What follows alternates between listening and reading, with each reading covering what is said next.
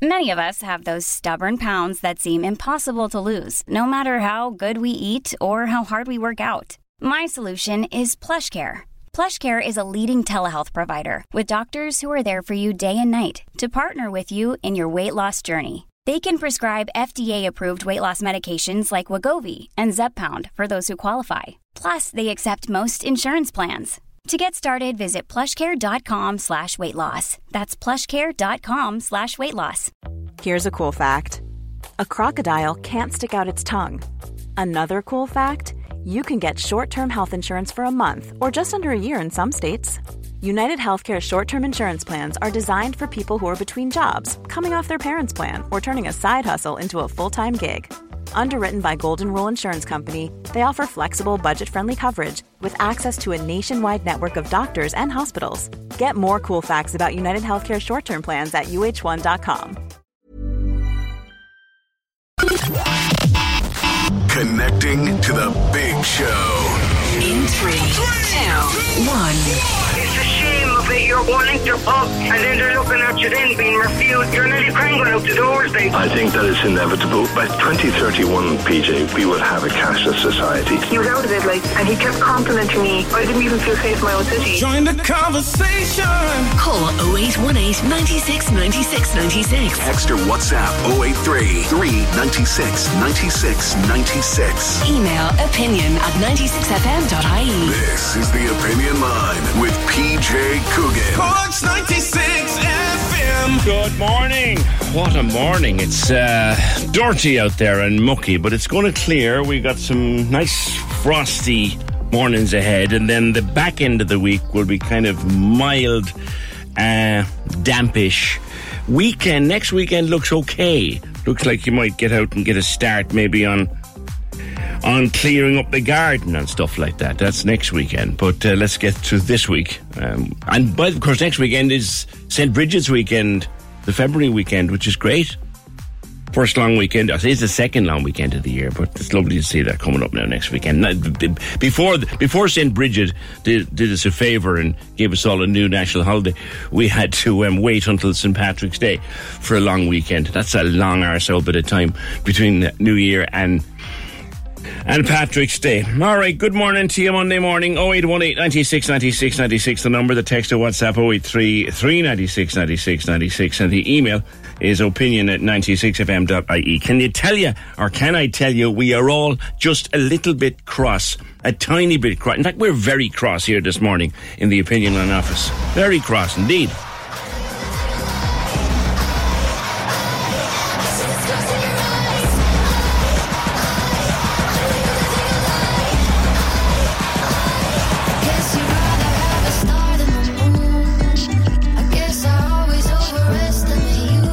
That's Bambie Thug, Doomsday Blue. You could hear it all over the place the weekend. This happened late on Friday night. We've got ourselves a winner. Let's make it official tonight. Off you go. I'm so honoured to say that our public have decided to award our 12 points to Song 2, Doomsday Blue.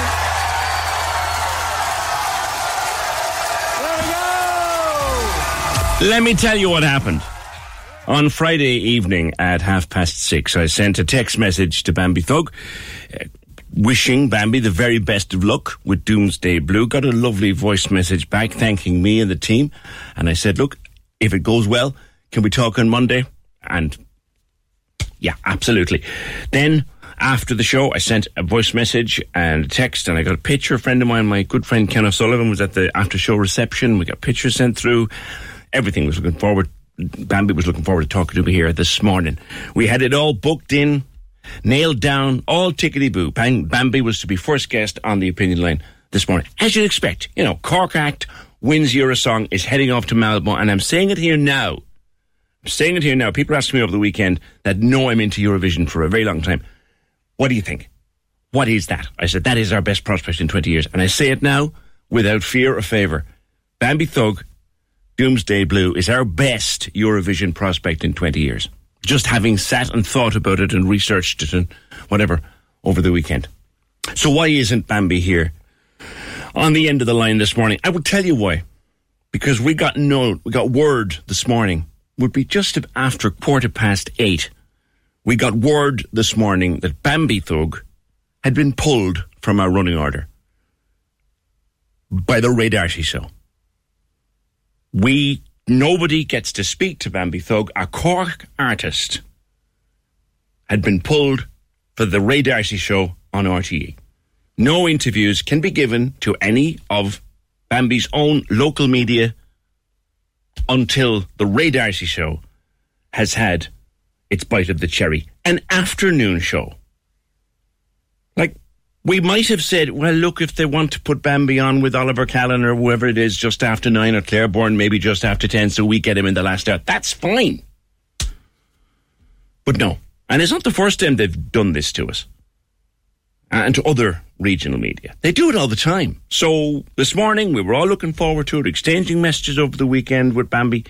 Everything was all set, booked in, ready to... We were so happy for Bambie, because I've got to love the song when you sit and listen to it. And I do think, and the performance on Friday night was fantastic, and I do really, genuinely, as a Eurovision fan of many years standing, I do think that Bambie Thug is our best prospect of doing well for a very, very long time. But RTE have form in this.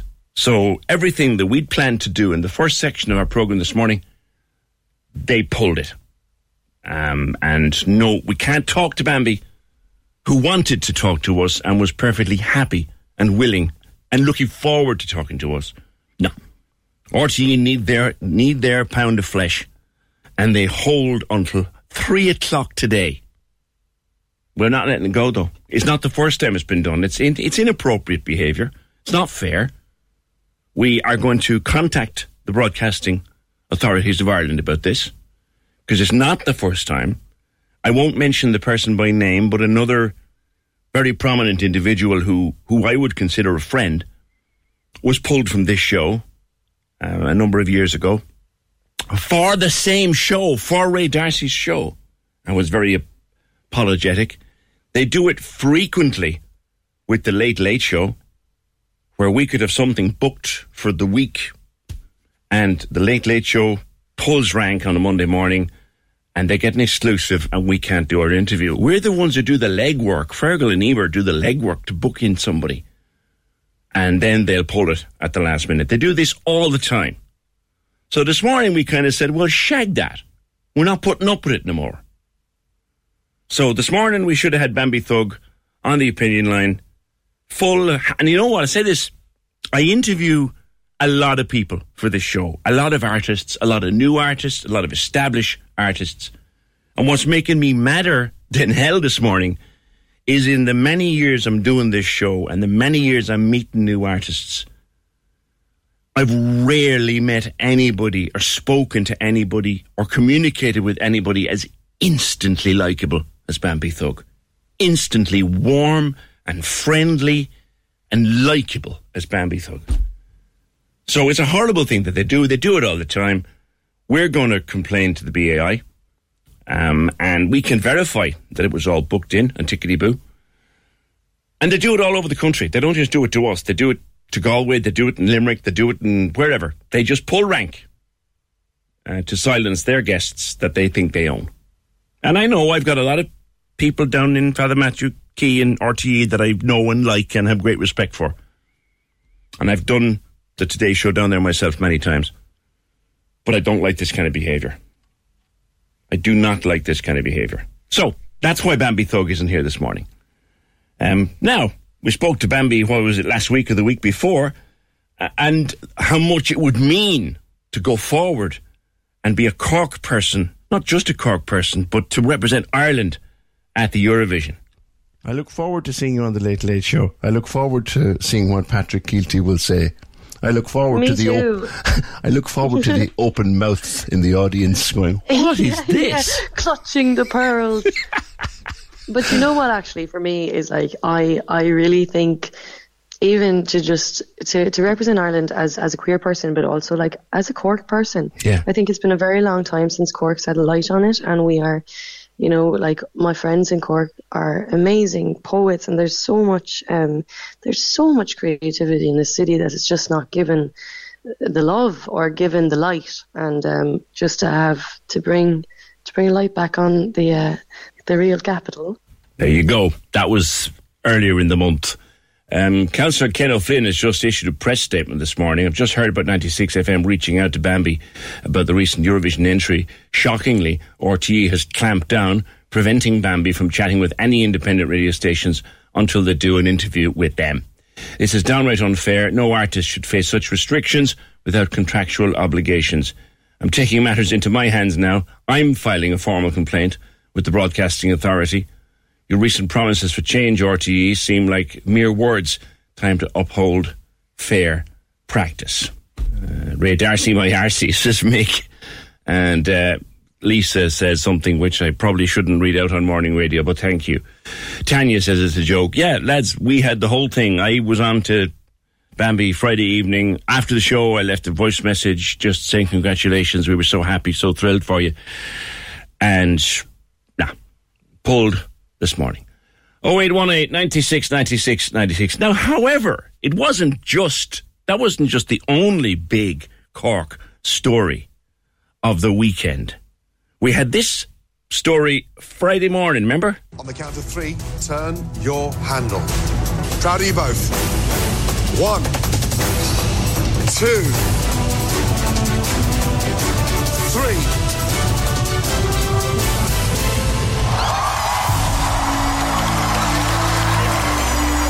Hey, so there's 2 of them there and only one door will open, and out walks Chef O'Sullivan. Congratulations, Chef. Thank you so much, PJ. I really, really appreciate it.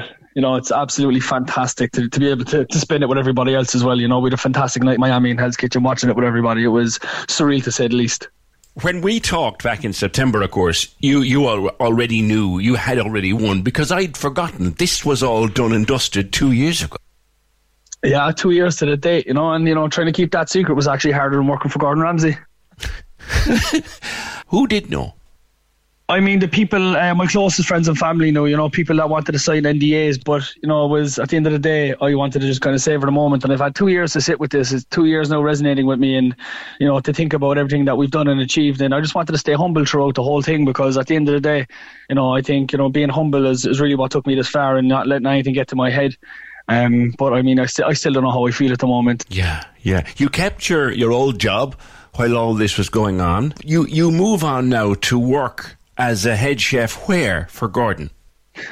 So it's going to be the head chef position at Hell's Kitchen in Caesar's Palace in Las Vegas. You know, one of the most world-renowned casinos in the world, and attached to it is one of the most famous restaurants in the world also. They don't get much bigger than that gig, young man. It really doesn't, you know, and that's the thing, you know. I always dreamt to visit a kid, and, you know, I always told my friends, you know, I'm going to go to America and do something with myself, and, you know, hopefully someday become rich and famous. And, you know, a lot of them laughed at me, but, you know, the select few that always said to me, look, we know you're going to be famous, kid, you know, you're already famous here, you just needed a platform. So, you know, it was just amazing to be able to do it, you know, and actually get across the line, and, you know, now I can enjoy the celebrations. I only watched a few episodes along the way, but you seem to get on, and I know, look, it's all recorded and edited up the wazoo. We all know that. But you genuinely seem to get on well with Gordon. We did, and that's the thing, you know. A lot of people said to me, you know, watching it, you know, he definitely took a liking to you, or, you know, he definitely had a soft spot for you. And I couldn't really see it when I was there, and even watching it back, I still don't really see it, because I just look at him as a boss. And when I first met him, you know, it was, people say never meet your idol, but for me it was the best thing I ever done. And, you know, the little conversations he had in my ear when we weren't filming was really, you know, was really positive for me, and it helped me get along. But, you know, at the end of the day, it was a job interview, and, you know, after I met him, after the first 10 minutes, the stardom was over, and I kind of had to set that all aside, that I was working with my idol, and because, you know, now it was a 3-week long job interview, and I just tried to stay professional as possible throughout. The whole thing was filmed over how long, Ryan? You can tell us now. Of course, I can tell you everything now. Everything, all the questions, I can answer it all. So we were actually out in Hollywood for 5 weeks. We quarantined for 2 because it was in the middle of COVID, and then we shot straight for 3.5. We were off on Sundays, but it was long days, you know, anything between 16, you know, to 18 hours, doing, you know, cooking and confessionals and you know, edits, and, you know, can you go back and say this? And the funniest part about it all is that, you know, they were telling me, you're the only fluent English contestant we have that we have to have subtitles for. And there was times where they did play me back a soundbite, and they'd be like, can you just tell us what you said here, because we've played it back to 15 different people and nobody knows what you said. So a lot of the days was me explaining to people what I just said, because if I'm moving fast, my mouth's moving even faster, you know. Yeah, but he doesn't speak slowly himself. No, he doesn't. I think he speaks a little bit more clear and concise than I do, because I'd be a rambling mess most of the time. Some of the stuff that you turned out over the various episodes, you're good at what you do, young fella.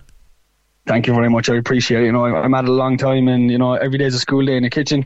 So we just keep learning and creating, and, you know, that's what I love most about the job and the hospitality. And, you know, Gordon told us, you know, he said, if you're very good at it, it's the best job in the world, and if you're bad at it, it's the worst job in the world, you know. So, you know, I just got to keep the head down, because, you know, cooking ain't easy. For anybody that does it, they know the stress of the kitchen.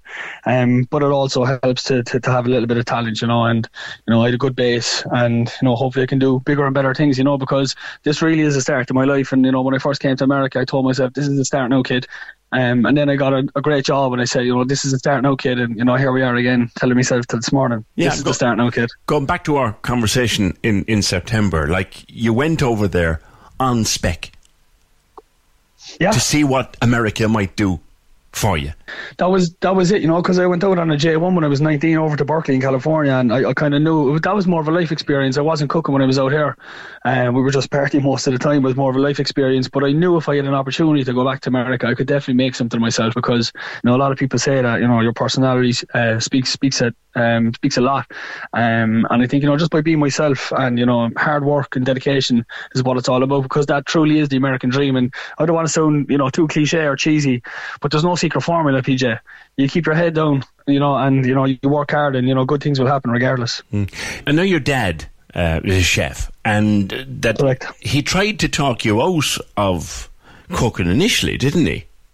They did, yeah. My mother and father, you know, both of them kind of said, you know, I don't know if cooking's for you. It's a lot. You know, you love your social life, and, you know, it's a tough job. And it was kind of for them to see me go out and be a chef, and, you know, I had something that I was really interested in, was great, because, look, you know what, they said, he's keeping out of trouble, he's in the kitchen, you know, it could be worse. And then, you know, when I actually found a talent, and I had some, you know, good nods from chefs that I worked with, you know, people pulling me aside, you know, telling me, you know, you could be really good at this if you wanted to. And, you know, I think as time went on, and they both saw me progressing and, you know, doing good things, you know, they were more and more happy and delighted that I actually went with it, because, you know, I'm going all the way now, and, you know, like I said, fingers crossed, big things are going to happen now from this. I read an article Friday where is it true you'd never cooked for your dad until Hell's Kitchen?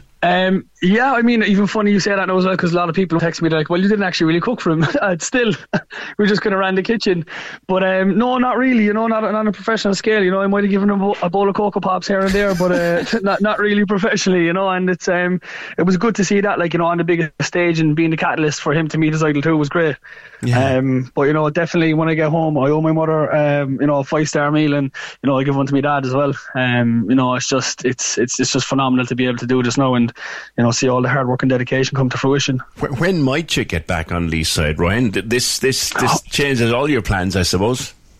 Well, it does, absolutely. But you know what? I'm gonna go back to the drawing board. You know, I'm still on the payroll where I am at the moment. I go back to work on Monday. You know, the train never stops at me, really. It's all about moving on to the next thing and moving forward. But fingers crossed I can get home the next couple of weeks, because I'd like to come back and celebrate with my friends and family while it's still all fresh. So fingers crossed I get back in a couple of weeks, you know, in case my boss is hearing this. Yeah, I need a week off next week, bud. Vegas is so popular with the Irish. It is, absolutely. You're going to have a queue out the door. Well, fingers crossed, you know, it's already a busy place, and, you know, I think hopefully I can attract more people to this. No, not like that they need me to do it, but I definitely think there'll be a different hype around it. And the best thing for me is, and people always ask me, you know, what do you want to get out of this, or what's your message? You know, I just want, you know, people to think about, you know, going into culinary and the hospitality, because it really is, for me, the best industry to be in, you know what I mean? It's very rewarding, it's wholesome, and it's great, and I'd love people to get out and try it. And a lot of people don't cook, and they're afraid of cooking. You know, just start. You know, it's as easy as turning on the stove and the cooker. You know, just turn it on and get cooking, because the only way to learn is to try. And you're going to fail a lot.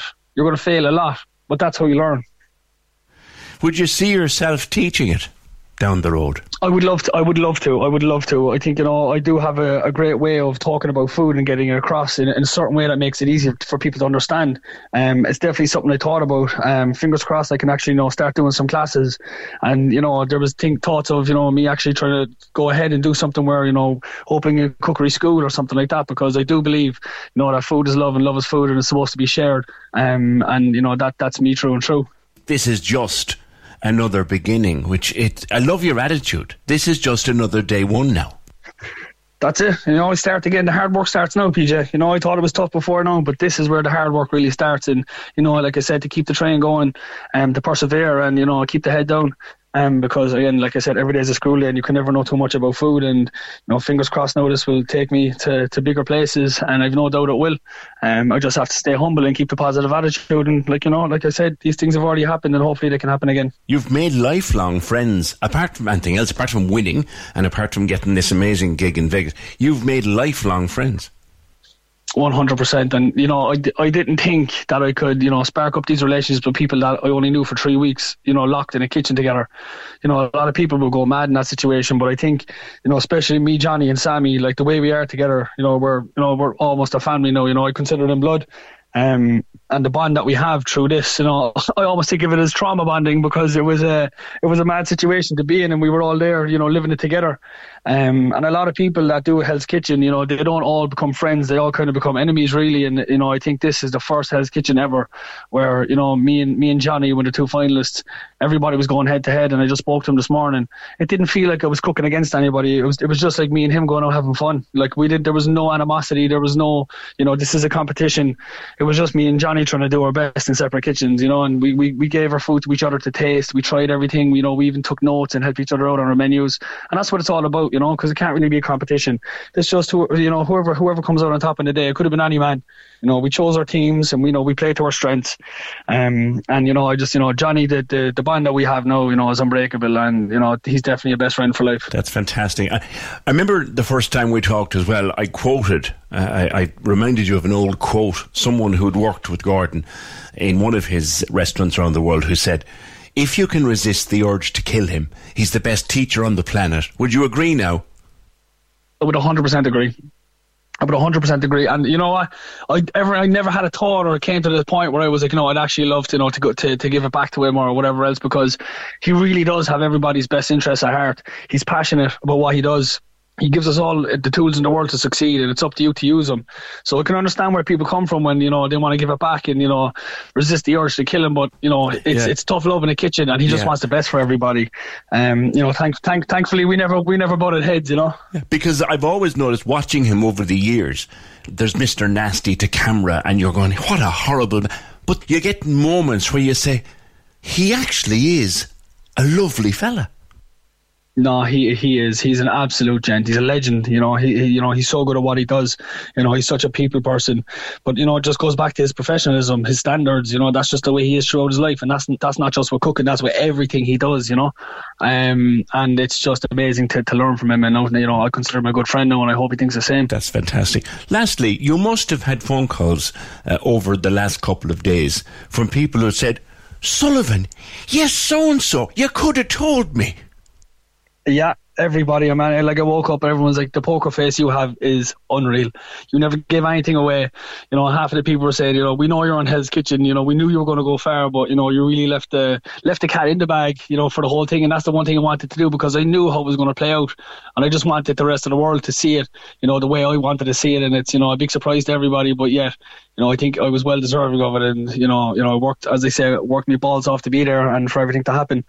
And I think it came across well. And, all I was doing, I was just being myself, 100% unapologetically myself. Well, all we can say is we are so proud of you, young man. And I remember saying to you before, you probably served me my dinner in the Maryborough Hotel long ago. I have more than likely. My dinner has been served to me by a Hell's Kitchen winner. I am honoured. It's been great talking to you, fella. It's been great talking to you. It's fantastic. Thank you so much for the opportunity again. I hope I done Cork proud. Never forgot my roots, and fingers crossed when I'm back in a couple of weeks we can set up a couple of dinners. You do that. See you, fella. Take care, Ryan. Thank you. Thank you so much. And now it's got to go off and do a day's work as well. Thank you, Ryan O'Sullivan. Hell's Kitchen Season 22 winner. All done 2 years ago, and he kept it secret from everybody. Well done, you. There's some more showbiz entertainment news just breaking here. Remember a few weeks ago I was talking to Brian Warfield from the Wolf Tones, and they sold out Belfast, and they sold out the Three Arena in seconds, literally in minutes anyway. I can tell you now they're going to sell someplace else out. 29th of June, as part of their 60th anniversary and retirement concert tour, the Wolf Tones will play Musgrave Park. Or, if you want to call it Virgin Media Park, fine. But to us, it'll always be Musgrave Park. 29th June, Wolf Tones have confirmed a massive summer gig celebrating 60 years and marking their retirement at Musgrave Park here in Cork, 29th of June. Stick it in the diary. Join the conversation. This is the Opinion Line. With the Furniture Centre, Watercourse Road, Blackpool. For sofas, beds, kitchen, dining and mattresses. Over 45 years in business. TheFurnitureCentre.ie. Cork's 96 FM. Listen to Cork's 96 FM on your smart speaker. Say. Simply say, play Cork's 96 FM. Cork's 96 FM. Not a concern around at the moment regarding measles. There's an outbreak, a massive number of cases in the UK at the moment, and locally here, speaking to the Echo, Dr. John Sheehan out in Blackpool is expressing concern now. There's a huge amount of measles running across Europe and into the UK. There's 198 cases alone in the Midlands over the last couple of months. And of course, we know this, measles is probably the most contagious disease that there is of all contagious diseases. And it spreads like wildfire in an unvaccinated population. But Dr. John is recommending to people to get their children vaccinated and get them vaccinated quickly, because we don't want a big measles outbreak here in Cork or anywhere in Ireland, in fact, for that matter. We do not want that happening. This is, and I've been saying this for years, this is what they call the Wakefield generation. These are the children and grandchildren of people who were taken in by the nonsensical non-link, the claim that was put out years ago, the link that didn't exist between vaccines and autism. And people were taken in by that nonsense perpetrated by a man called Andrew Wakefield. And this is what's happening. The children and grandchildren of the Wakefield generation are... And there was no blame to them. He made it very convincing. But now we've got a real problem, and there are doctors like John Sheehan who were saying, please get your children vaccinated against measles and do it as quickly as you can, because it is rampant in Europe and it is running rampant in the UK, and there's so much toing and froing between here and the UK that the last thing we want, indeed the last thing we ever want, is a measles outbreak here, because some kids can get very, very sick. And if an adult gets measles and they weren't vaccinated as a child, they can be in serious trouble altogether. I'll come back to that one. 0818 96 96 96. Now, there was a load of different stories over the weekend to do with Ian Bailey. Every Sunday newspaper had extensive features on Ian Bailey, and a lot of the Saturdays had extensive features on Ian Bailey too, focusing in particular on his diaries, focusing on the fact that the guards went and got a warrant and raided his little flat in Bantry and took pretty much everything that they could get their hands on and brought it into their cold case incident room. And that's... I was expecting that to happen, to be quite honest. They had to get a warrant for it. They got a warrant. And then the newspaper's full of speculating pieces and all that. Senna Maloney, for example, writing in The Independent and reminding us in The Independent, they were both 39 when Sophie was killed in 1996. They were the same age, and that it's exactly 20 years ago this month that judgment was reached in that infamous libel case brought by Ian Bailey, and which was heard down at the Cork City Court, which at the time was down at what used to be the Atkins building. There's a hotel going in there now. The Camden, they call it Kaya. It was down there. So there's tons of stuff in the papers over the weekend, and then we had on Friday we had a series of raids and seizures by Gardaí in North Cork. It's with that we'll start. Paul Byrne, Virgin Media Southern correspondent and, of course, occasional presenter of The Opinion Line. Paul, good morning to you. We'll start there. This series of raids on Friday. Good morning. Good morning, PJ. Yeah, what happened? Well, we're talking on Friday, we're talking Doneraile Mallow. There's an ongoing feud between two rival groups, and basically North Cork has been, I suppose, left go to rack and ruin because of some of these people and the carry on. But guards in North Cork, under the direction of Superintendent Gary McPolan, recently has said enough is enough. And on Friday, this was the second raid in the space of a month. We had 17 locations, 12 houses, as well as parts of scrublands across North Cork. Now, you had up to 70 Gardaí, as well as members of the Defence Forces, the Customs officers, and members of the Department of Social Welfare. They carried out an early morning raid on these 17 locations. 70 heavily armed officers moved in, cordoned off all these areas, and seized slash hooks, machetes, knives, baseball bats, golf clubs, cocaine, cannabis, as well as mobile phones. And you have to ask yourself, who in the name of God stores slash hooks and machetes and knives and baseball bats and golf clubs? They're not doing that for the good of their health. What are they doing it for is the question, Paul, of course, yeah. Yeah, there's these two groups. They're sworn enemies, and they're out to, when you go out with a machete or a slash hook, you don't go out, just to give somebody a pat on the back with them. These people go out to injure one another or possibly kill one another. And these are people who are just, determined to hurt one another. And it's only a matter of time, I think, PJ, before somebody is seriously injured or worse, that somebody is killed. But Superintendent Gary McPolan down in Mallow, who recently took over the position down there, just said he had enough. People in North Cork were sick and tired of what was happening, and they've been, really coming down heavy on these people, and a number of people are now before the courts on account of this. It was a major operation, as I said, the second in a space of a month. Recently, we were at one of the raids where people, again, slash hooks, knives, everything was seized.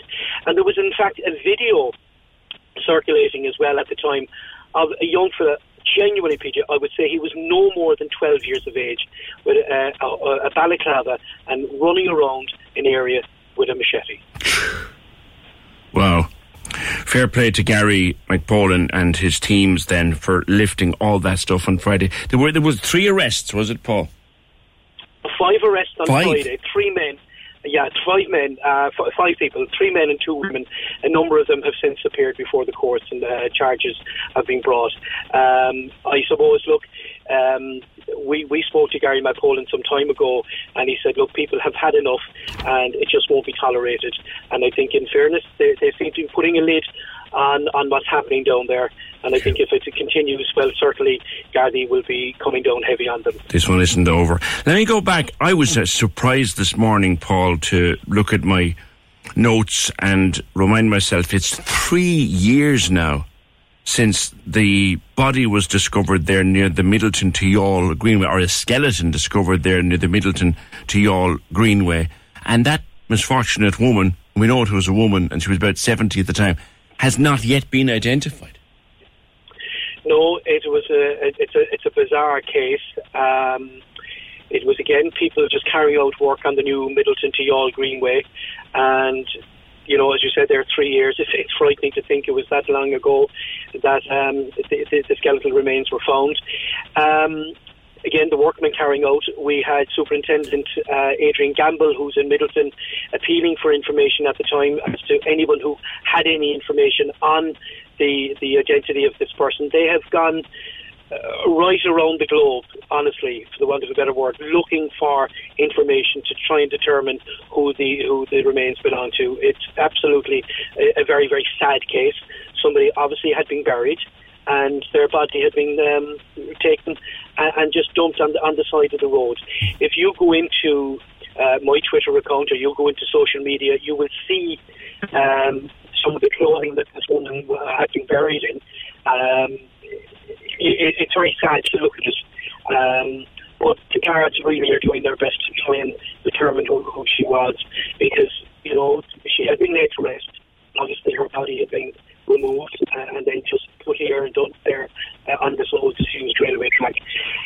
There are so many theories, but, you know, I'm not going to go into say. No, wait, have we established, Paul, because if we did, I missed it, have we established how long the remains were actually there, no?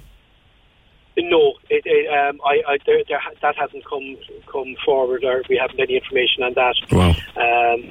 But, you know, the guards are working tirelessly. The remains are now currently at the morgue at Cork University Hospital, and guards would like to really get to the bottom of this. It just beggars belief, you know, somebody had been laid to rest, and then somebody... Somebody knew that person. Somebody knew that person. Oh, yeah. Again, there's so many rumours and stories going around, and, you know, maybe people had a family argument, and, you know, somebody wasn't happy where their mum or their aunt was buried, and, you know, it's just so sad. But I mean, if people go online, they will see these clothing, and somebody out there knows something. Not just the person who, you know, removes the remains, but there's always somebody let something slip, and somebody else knows something, and the guards would really love the chance to talk to somebody, whoever can shed some light. And again, you'll always hear, contact the Garda confidential line, and that is dealt with in the strictest of confidence.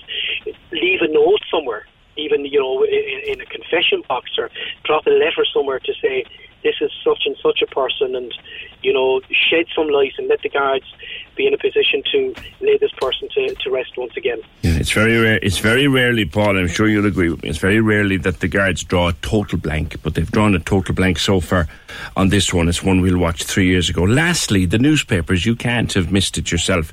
The newspapers, and indeed television news and radio programmes, full of stories at the weekend about Ian Bailey. It's almost as if his passing last Sunday allowed things to be written and said that were never written and said before.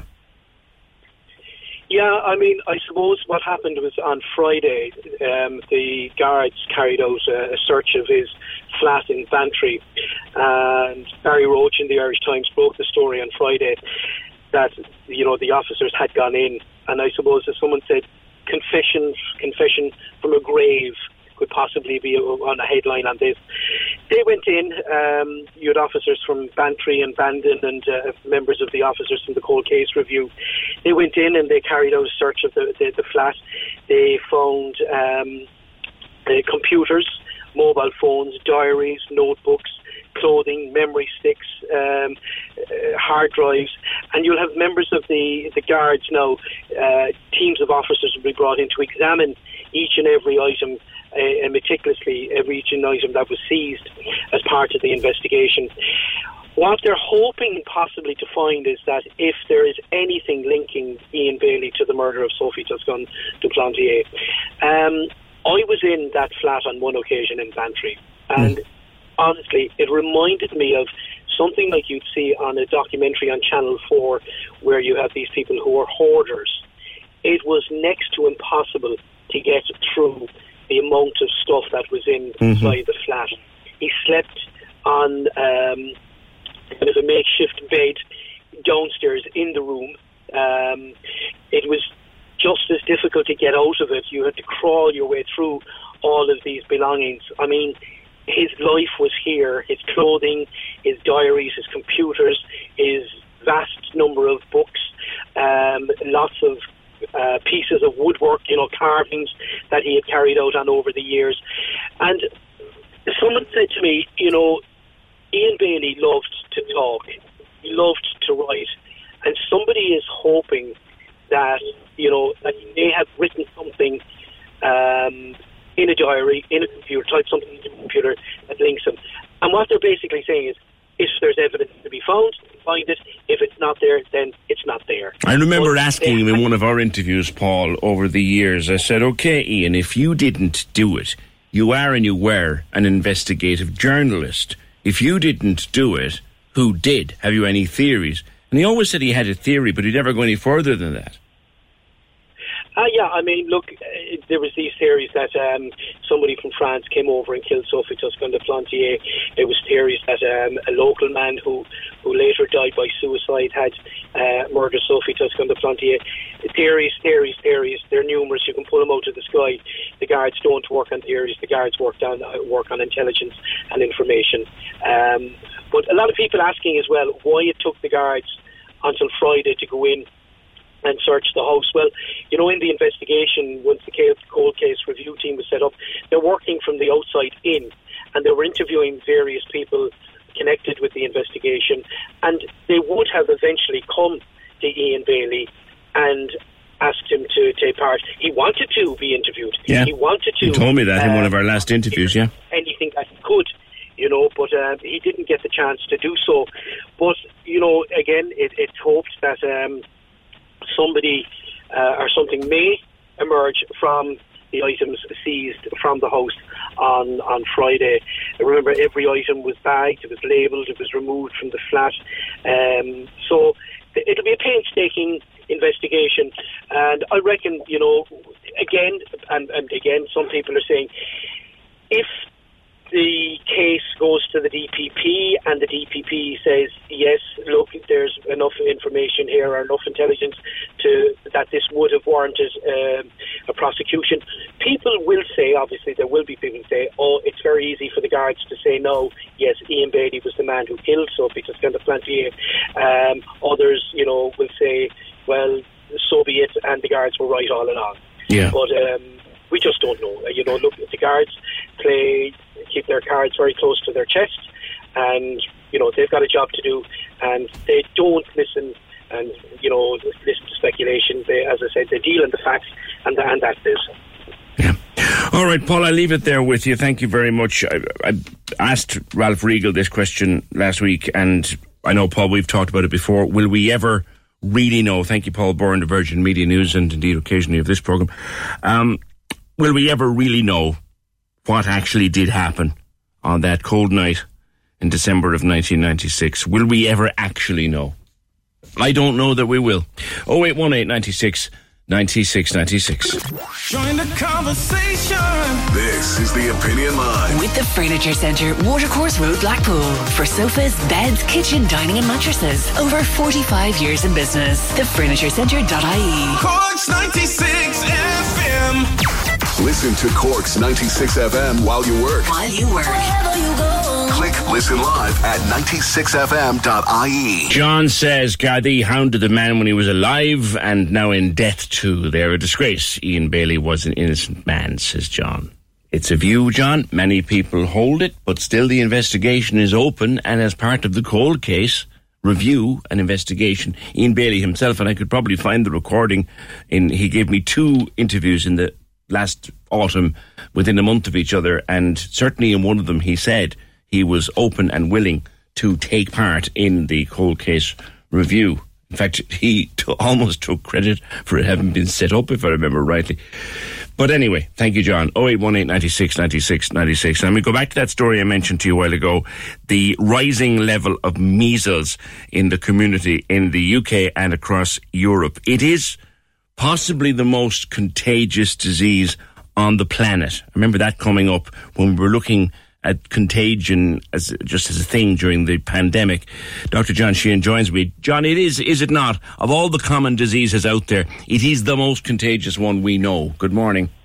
Good morning, PJ. Yes, you're absolutely correct, PJ. It certainly is. And in an unvaccinated population, for one case of measles, an average of about 14 to 15 people will contact it. So that shows you how contagious it is.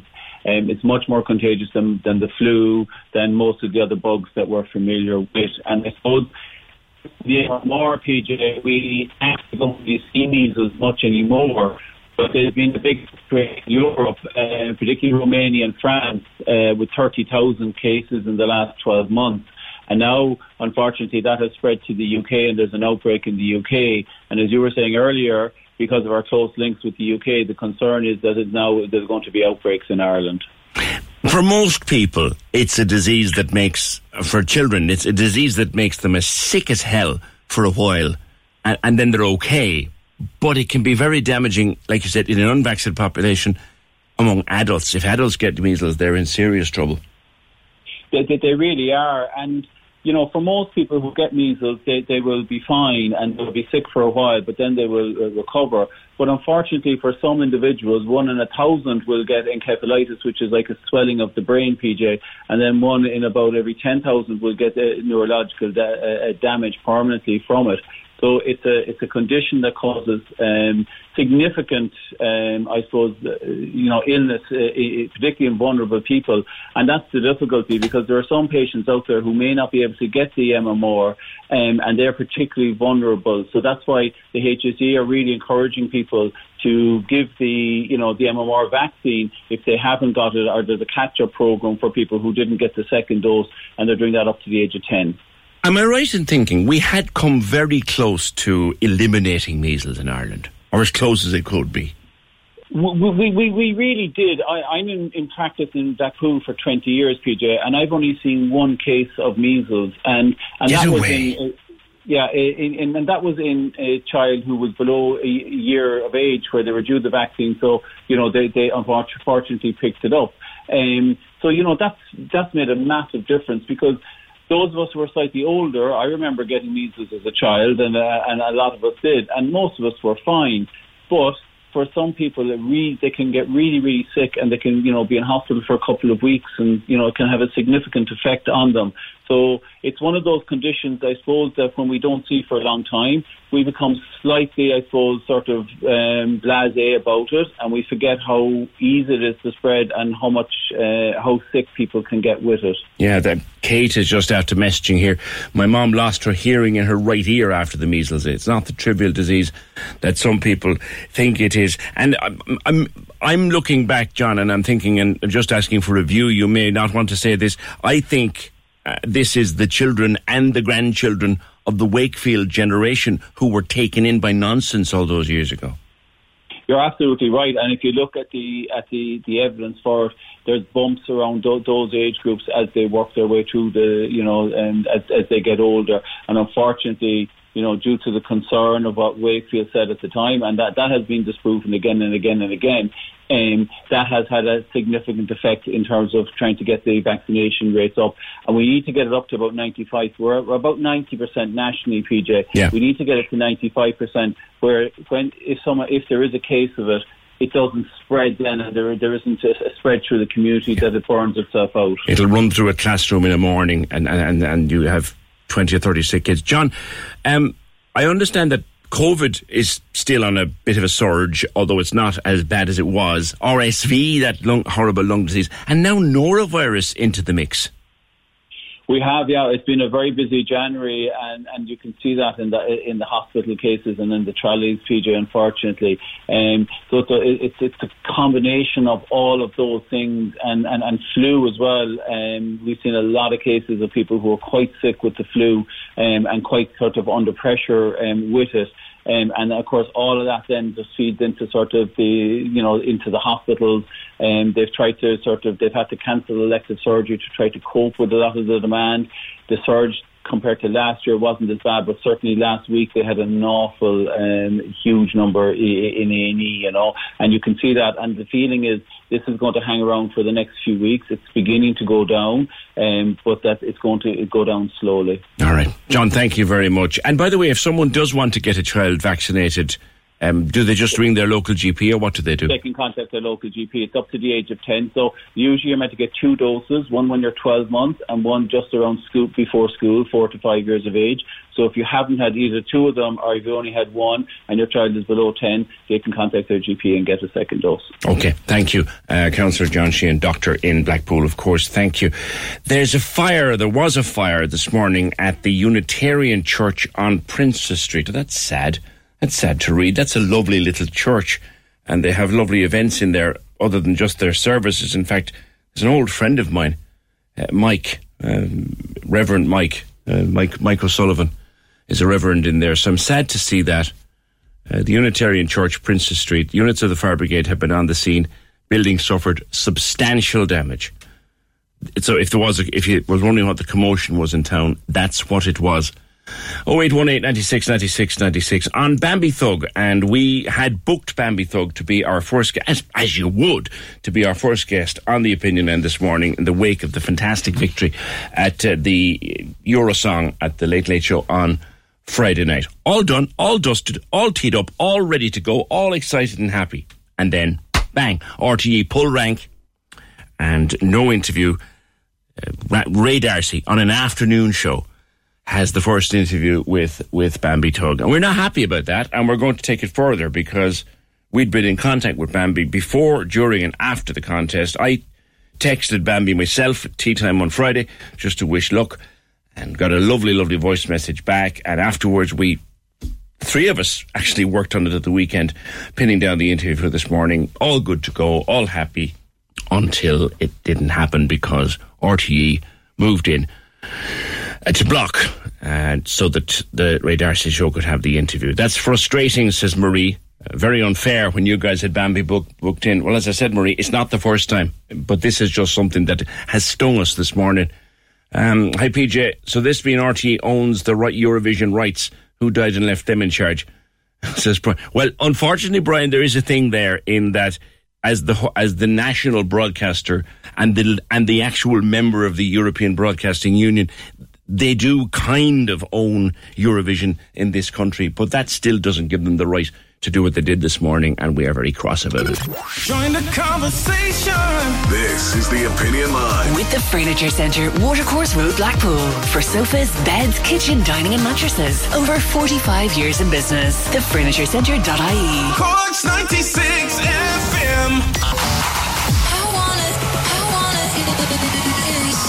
Listen to your favourite shows on the go. Download the Cork's 96 FM app. The lines are live. Hello. Join the conversation.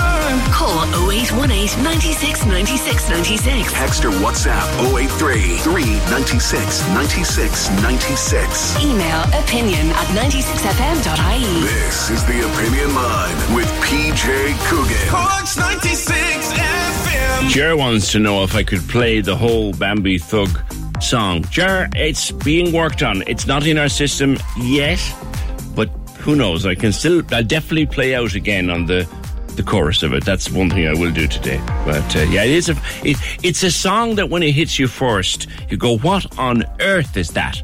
What has just happened to my ears? And then you hear it a second time and a third time. And there is a video going around. Now, we don't know when it was filmed, but I got it Saturday night. I was down in Kerry Saturday night. This thing came through on my phone of a venue in Dublin where Bambie, in full regalia, full costume, came in and performed the song in a pub. And honest to God, they were up on bar stools, up on counters and up on seats, screaming and dancing.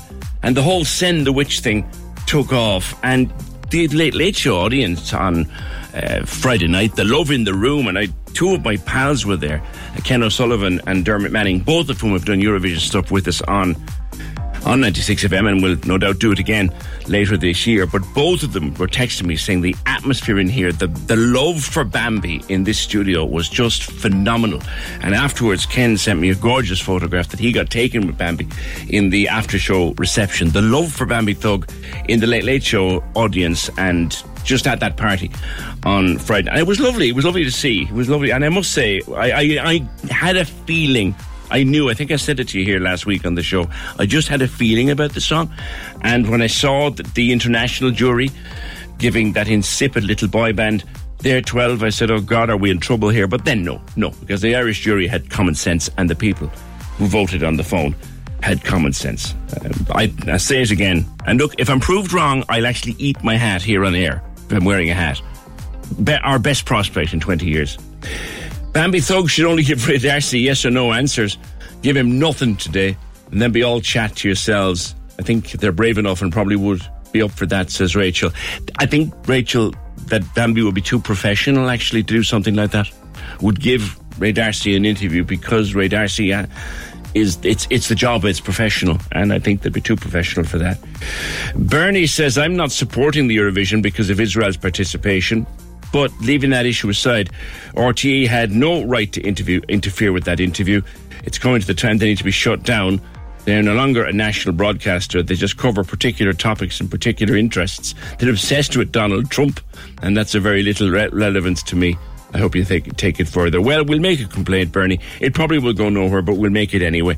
And it's not the first time this has happened. And when you work as hard as Emer and Fergal do there behind that glass, they work an awful lot harder than I do, I can tell you, to pin something down. And when you've it nailed down, and I get a text from them late at night saying such and such a thing is confirmed, and I go, that's brilliant.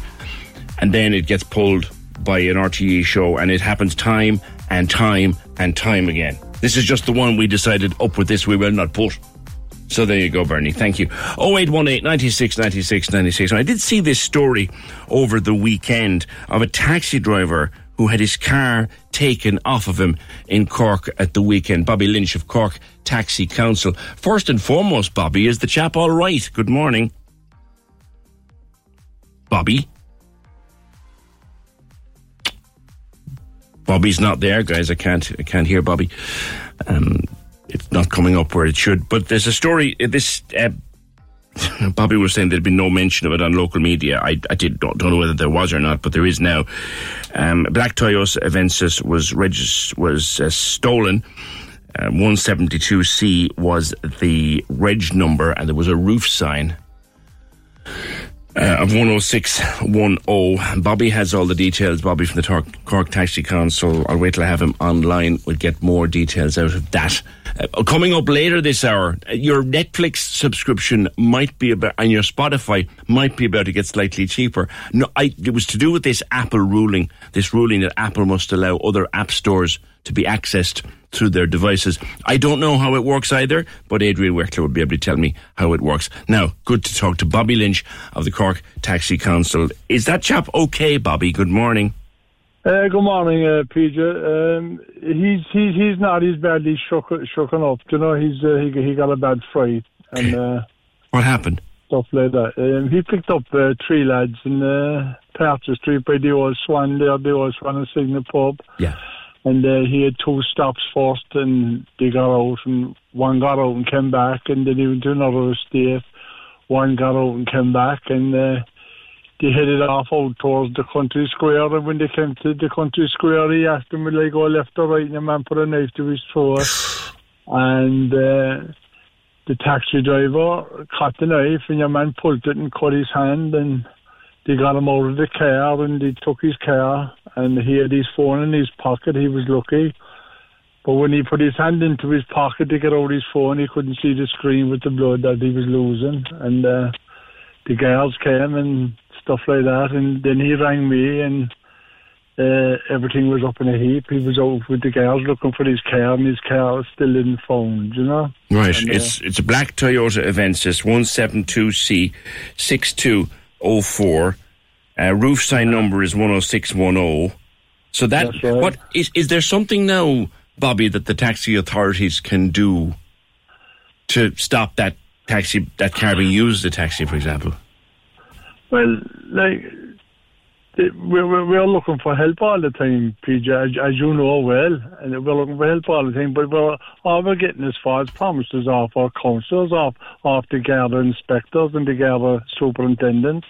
Like, I met with a sergeant there 2 weeks ago, myself and Solam, one of the Pakistani drivers, and we put our concerns to him.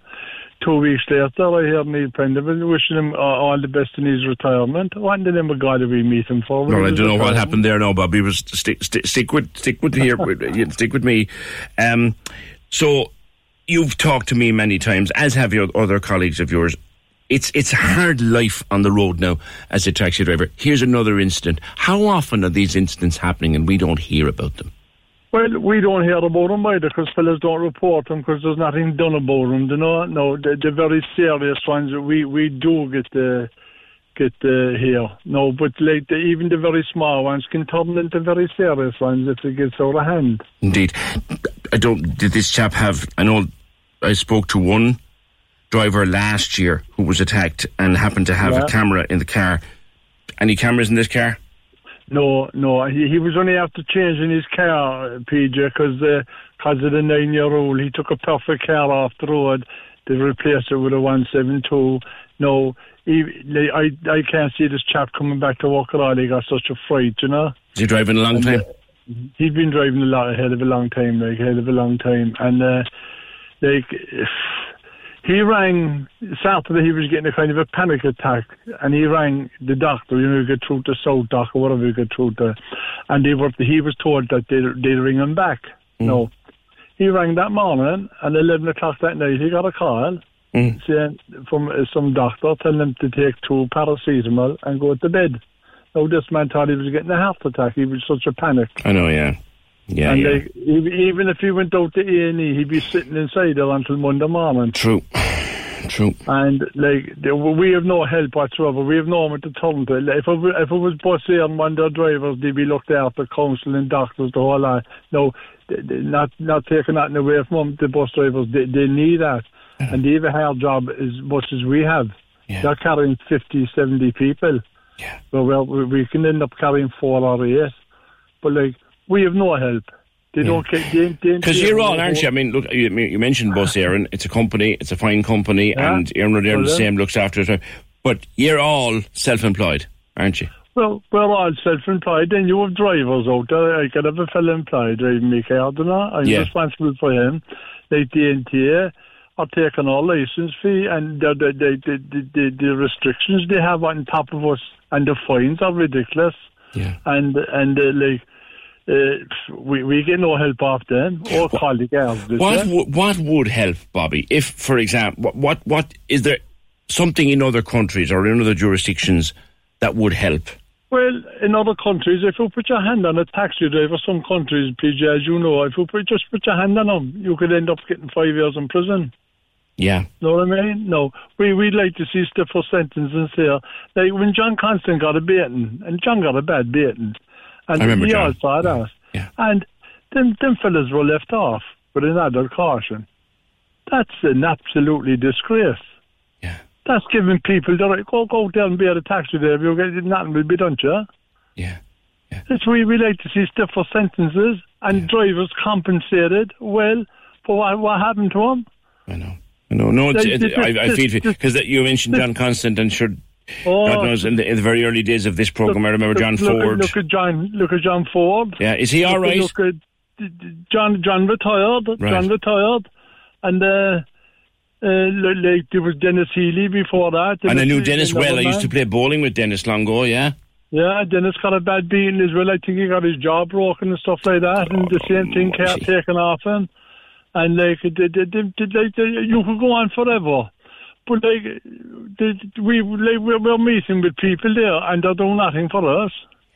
Yeah. The NTA don't care one bit about it. Do the guards? Do you think do they need more powers, Bobby, or do they? Do you feel like you're kind of in terms of the public transport sector? Do you feel you're kind of the poor relation? Well, we feel that we're the fellas who are forgotten about, and the people that the authorities don't care about us, because it don't cost no government or previous governments or any government don't cost them 1 penny to provide the public with a taxi service. It costs the taxi driver.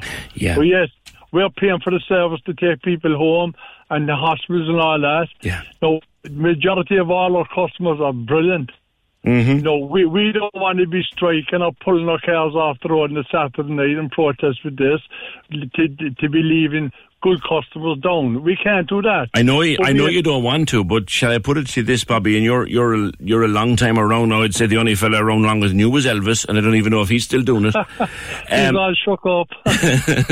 But Bobby, you're around the taxi business a long time. You probably drove me in my DJing days, and you're that long around.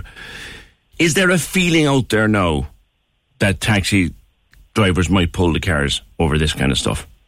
No, I'll be honest with you, PJ, fellas are on to me about doing that. And I said, look, hold tough. We wait for the authorities now to see what they're going to do. It's not what we're going to do. We wait to see what they're going to do to help us. And if we get no help off them, then we'll consider doing something like that. But we hate to let the customers down. Yes. That are good to us every week and every weekend and every day. We hate to do that. I know. We have to look after the service because it's our business. Yeah. And if it was a busman that was attacked, they stop running the bus to that route. But we wouldn't do that. We wouldn't do that. Oh, if a busman we have to do something. If a busman or a bus driver is attacked at 7:00 in the evening on the bus, that route will be pulled for the evening. I've seen it. I've seen it happen, and rightly so, Bobby. Now, rightly so. Just confirming this was Friday, outside what would have been the Swan and Signet. There will be CCTV of these guys getting the car. It's got to be CCTV. They have it. Fars I know they have it. Like they only guard on the street. Like, in fairness to them, they were quick off the mark, and they always are. Good. And about what time did it happen, Bobby? I think it was about 9:30. They're reporting at 10:30, but as far as I know, it was around 9:30. 9:30 Friday.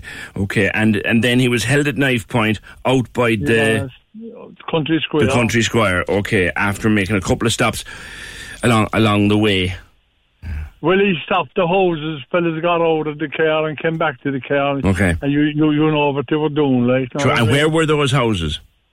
They were one up by Kansas Barracks and one up in Mayfield. Okay. And then, so they made two stops and then out towards the Country Square. And Country Square. The driver asked where they wanted to go from there, and a knife was pulled. Okay.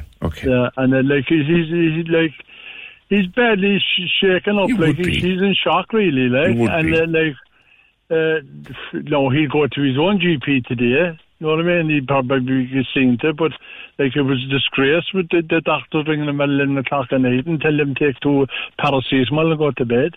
That's a fucking disgrace. I know. But that's the help that we have. We have nothing. People like just shrug us off. They don't care about it. Oh, it's only a taxi driver. That's all you hear. I know. But we're someone's further, you know what I mean? Now, going back to the taxi drivers, men, there's women there as well. I know there are. They do a fine job. I know. Now, there's 1 or 2 of them after being attacked down through the years. Yeah. And, like, we have no help whatsoever. And then you'll have councillors coming on to you there, PJ, and they say, oh, we'll do this and that. They'll do nothing for us. They never do. For years that I'm meeting with them and the City Hall, they never did nothing for us. And you know that as well. You get all the concern and the tea and the biscuits and then nothing. Yeah, but we'll remember them, and we always said it when it comes to voting. We'll remember all our local councillors. We'll remember them. All right, Bobby. Well, there's an election coming up in July. My regards to that driver who's shook out, and wouldn't you be after what happened? My personal regards and the regards of the team to that driver. Bobby, thank you very much. Bobby Lynch of the Cork Taxi Council. So this was around 9:30 Friday night outside what used to be the Swan and Signet in town. A couple of guys got into a black Avensis taxi. They're always busy up there at that top of Patrick Street. 10610 was the number on the roof. 172C6204 was the reg number of the taxi. They made one stop by Collins Barracks, one stop by Mayfield. Then he went out towards the Country Square. That's where they asked him to go. And when he got to the Country Square, there's a junction in the road. He said, which way do you want to go? Left or right? Pulled a knife on him, took his car off him, left him there. Luckily, he had his phone in his pocket, but he shook out. And it's not the first attack, and it won't be the last attack. And Bobby's around a long, long time, and he said we make the complaints, and we get the sympathetic shake of the head and the tea and the biscuits, and nothing ever happens. And taxi drivers now, and I've spoken to enough of them, taxi drivers now just won't come out at night. They just will not come out at night because of what's going on. Thanks, Bobby. My best again, as I said, to that particular driver. Kate says, we were told to put a tracker on our camper van, and they're wonderful. Taxi drivers might consider doing that with their cars. Well, yeah, there are little tags you can get, and you can put them into the glove compartment, or you can put them in under the bonnet or something. That's not a bad idea. At least you'd know where the car is. It's true. 0818 96 96 96. Join the conversation. This is the Opinion Line. With the Furniture Centre, Watercourse Road, Blackpool. For sofas, beds, kitchen, dining and mattresses. Over 45 years in business. TheFurnitureCentre.ie. Cork's 96 FM. FM. Now, I saw this story at the weekend about Apple having to allow other app stores to be accessible through their devices, like through your iPhone. You can get the Google Play Store now. I think that's how it's going to work, something like that. But what I don't understand is how that might lead to the price of some services going down.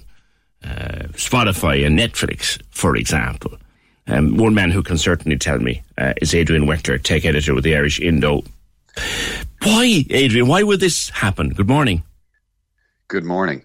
Well, first of all, the reason this whole thing is happening is because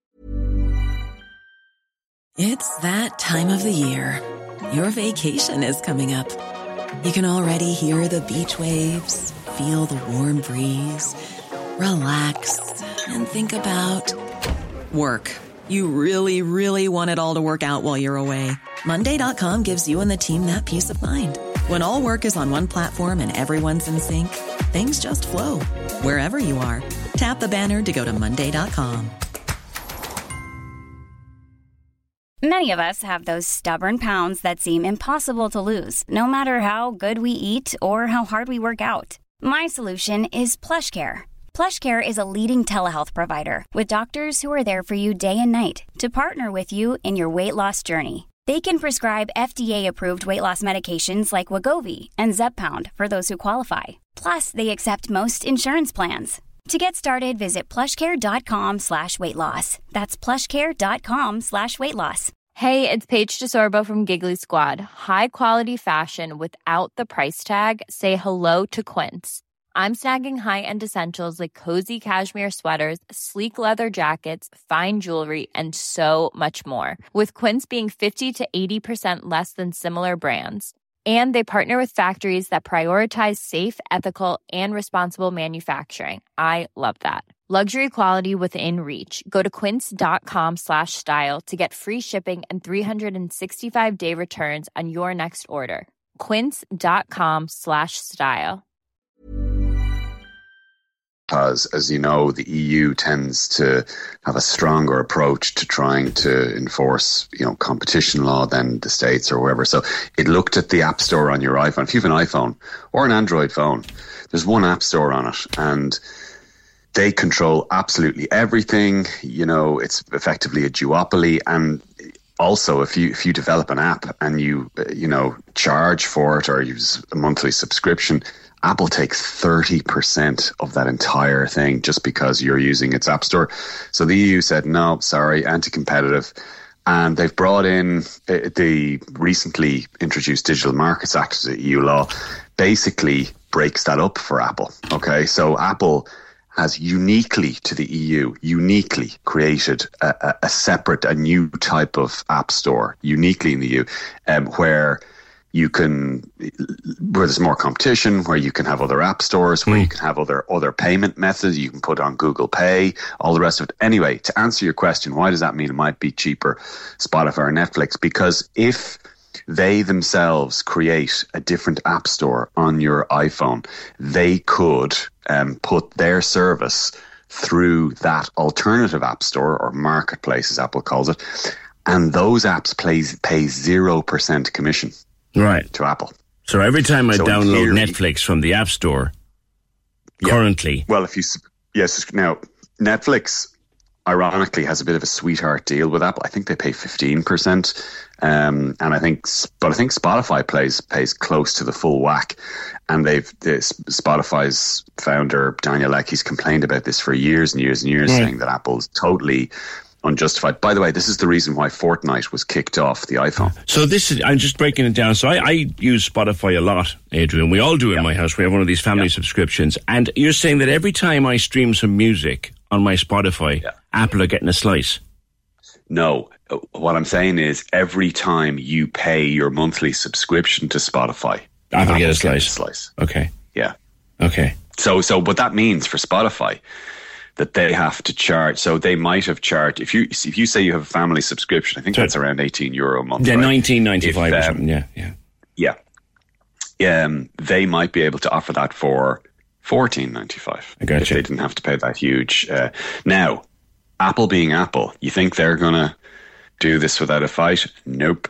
So they've introduced a sneaky new charge called a core technology fee, which is 50 cents per app when it's downloaded. Now, we don't know yet what the full effect, but between the jigs and the reels, Spotify thinks that Apple may be trying to recoup that loss from them. So what was a free app might not be a free app. It might be 50 cents. No, so it'll almost certainly still be free to you and I in terms of it being in the App Store and being able to download it and everything. But this is not over yet, okay? On the face of it, this should mean cheaper services like Spotify and Netflix. It should. But Apple has kind of introduced another charge, so it may rumble on. Wow, it's an interesting one, but it is the way we're going. I talked to you before, Adrian, didn't I, about the introduction of a special level of Netflix that had ads on it, and are Prime now going to do the same? Yeah, it looks like it. And what Netflix looks like, I think what they've announced that they're going to do, starting in the UK and Canada, but there's no mention of Ireland yet. Sometimes Ireland is lumped in with the UK in terms of rollouts. But starting with the UK, they're actually going to get rid of the cheapest plan on Netflix. So I think at the moment that's like $7.99 or something. Yeah. And that's the one where you can't really play it on a large telly because it's standard definition, but it's okay for a phone. They're going to get rid of that altogether. And the cheapest one you'll be able to get is one that's like a $5 or $6, but you must watch ads. So if you don't want to have ads on your Netflix, it's pretty soon. You're going to have to pay for one of the higher priced plans. Yeah. Now, to your question, Amazon, they're starting to do that as well. They're starting to look at ads as well. I mean, these guys are they're kind of trying to replace linear TV is what they're trying to do. I remember at the time you said you never want to watch an ad again, but like I wouldn't have a problem myself with, I'm going to watch, say for example, the last episode of Boy Swallows Universe on Netflix. I don't mind having sort of 2 minutes of ads before the episode starts, if it keeps down my subscription price. No, sorry. Well, if I'm only going to do it maybe once, if I'm only going to watch that one thing during the month, then fine. But if I'm watching Netflix, say twice a week, 3 times a week, no, sorry. It's worth paying the extra €2 or €3 that I won't have to watch the ads. It's true. All right, listen, Adrian, thank you for that and for explaining that for us. Adrian Weckler, tech editor of the Irish Indo. So that's why when you pay for Netflix or Spotify or other stuff on your iPhone every month, Apple was taking a slice. They've been stopped doing that now, but typical Apple, they'll find another way to make their money. Thanks, Adrian. 0818 96 96 96. By the way, I'm not an advertiser for Spotify or anything to do with it, but I would say this: their family system is good value. My daughter's on the other side of the world at the moment, and she's listening to her tunes through the family system, and that's fair. That's good. 0818 96 96 96. Thank you, George. Great gig, by the way. He did it at Musgrave Park a few years ago. There's a video circulating somewhere on Facebook. It pops up from time to time, although I haven't seen it now in a very long time. It's a little video of that particular song, and my mum, my sister-in-law, my sister, and my daughter dancing to that song up in the stands at Musgrave Park, and my mother leading the pack. Had Prosecco been consumed? Damn right it had. It was a great one, though. This was from Cheryl. I was at the airport yesterday, found a bag of duty-free in the ladies' toilet. Someone might be looking for it. Give the station a call, and if you're missing a bag, I will get it back to its rightful owner. Thank you, Cheryl. So Cheryl's in the loo at the airport, finds a bag, and someone has gone home without their ciggies or their booze or their perfume or whatever. She has it for you. Give us a call if you lost that bag of stuff. 0818 96 96 96. And on Bambie Thug, PJ, I thought Bambie was great, but people are slating them on Facebook, calling them a freak. People are so horrible and narrow-minded. Wishing Bambie the best of luck. That's from Rose. Thanks, Rose. Yeah, Bambie issued a statement on social media, actually, following that. There was an awful pile-on of very nasty, narrow-minded people over the weekend after what happened on the Late Late Show. And this statement came. I was going to ask Bambi about this morning and just talk it through for a minute or two. And when we get to talk, we will. But you know what happened then. I'm a hard-working person who has pushed down doors for myself my whole life. I have gone through so much trauma and I still show up with love after every obstacle and every hard time. No one's obligated to come on the journey with me. But do yourself a favour and don't waste your life hung up with hate, internalised homophobia, misogyny, transphobia and self-hate. Practice self-compassion and maybe you'll learn to live in love. Don't be mad because I haven't forgotten. Don't be mad because I haven't forgotten the art of play, fun and creation, but you have. Sending you warm, gold energy of kindness. And signed with an X. And as I said this morning, and I mean it, I've talked to a lot of artists of many different genres and have done over the years. It is very rarely that I do my first interview with someone and I find them so instantly and remarkably likeable as I did with Bambie Thug, and it stuck with me, which is kind of why I'm so cross that we can't have Bambi on the show this morning. But Bambi will be on. You can take that as given. 0818 96 96 96. Join the conversation. This is the Opinion Line. With the Furniture Centre, Watercourse Road, Blackpool. For sofas, beds, kitchen, dining and mattresses. Over 45 years in business. TheFurnitureCentre.ie. Cork's 96 FM. The Big Drive Home with Izzy Showbizzy. On Cork's 96 FM. Join me weekdays from 4 p.m. where I'll have giveaways that will make you go like this. Thanks so much, and we love your show. Oh, thanks so much, girl. And I follow you too on Instagram. Plus, we'll have the chat. I say I have you tormented, but I listen to the show all day long. And I have more Oak Fire pizza vouchers up for grabs for the takeover. Join me weekdays from 4 p.m. The Big Drive Home. You can drive me home. With Izzy Showbizzy. Cork's 96 FM. 96 FM. Now, last week we were talking about the rise in the number of women presenting with alcohol dependency issues, and we were looking at a figure that came out of Alcoholics Anonymous. In the first fortnight of 2024, 4 times as many people contacted Alcoholics Anonymous, women, 4 times as many as had the previous year, reporting difficulty with drinking and wondering where they might go about getting help. And we were talking to Alcohol Dependency Ireland, a few more people about that. Michael, you were listening to that conversation and you wanted to take part in the programme. Good morning. Good morning, PJ. How are you? Hi. What would you like to say, sir?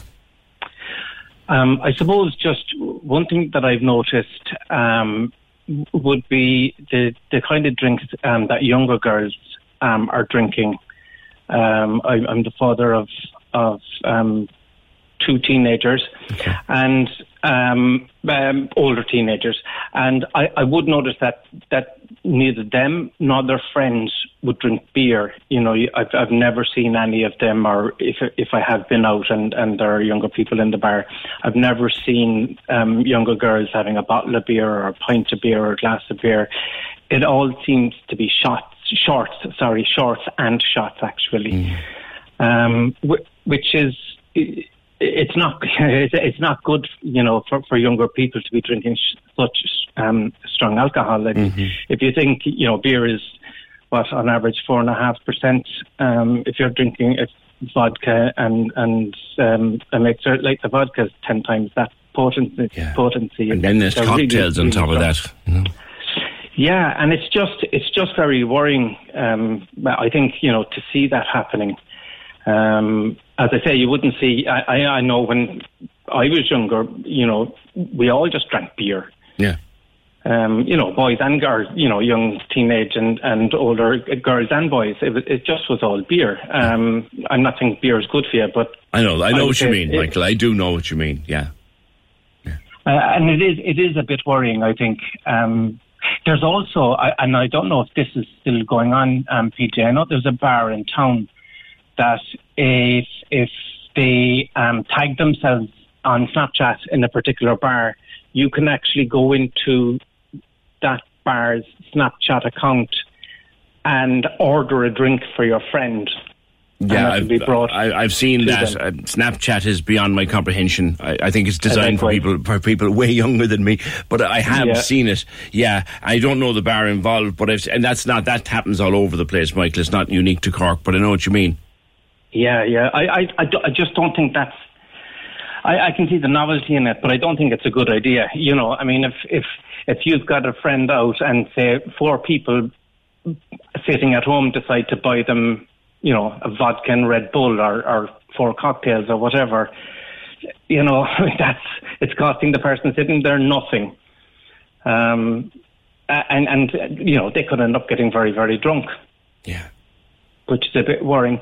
And I also think there's an older generation, PJ, as well. I think there's an older generation of women who, through no fault of their own, it was just the times, you know, say in the 60s and 70s and on into the early 80s, who either worked at home or worked outside the home, but still had to work at home. So in other words, it was their job to look after the home. It was their job to do all the cooking, all the cleaning, look after the children, rear the children, and most of the time it was done on their own. Yeah.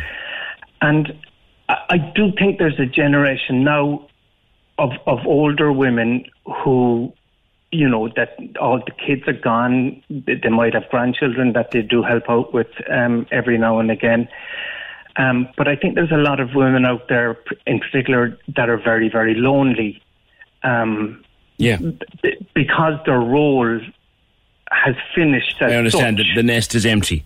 And and I think.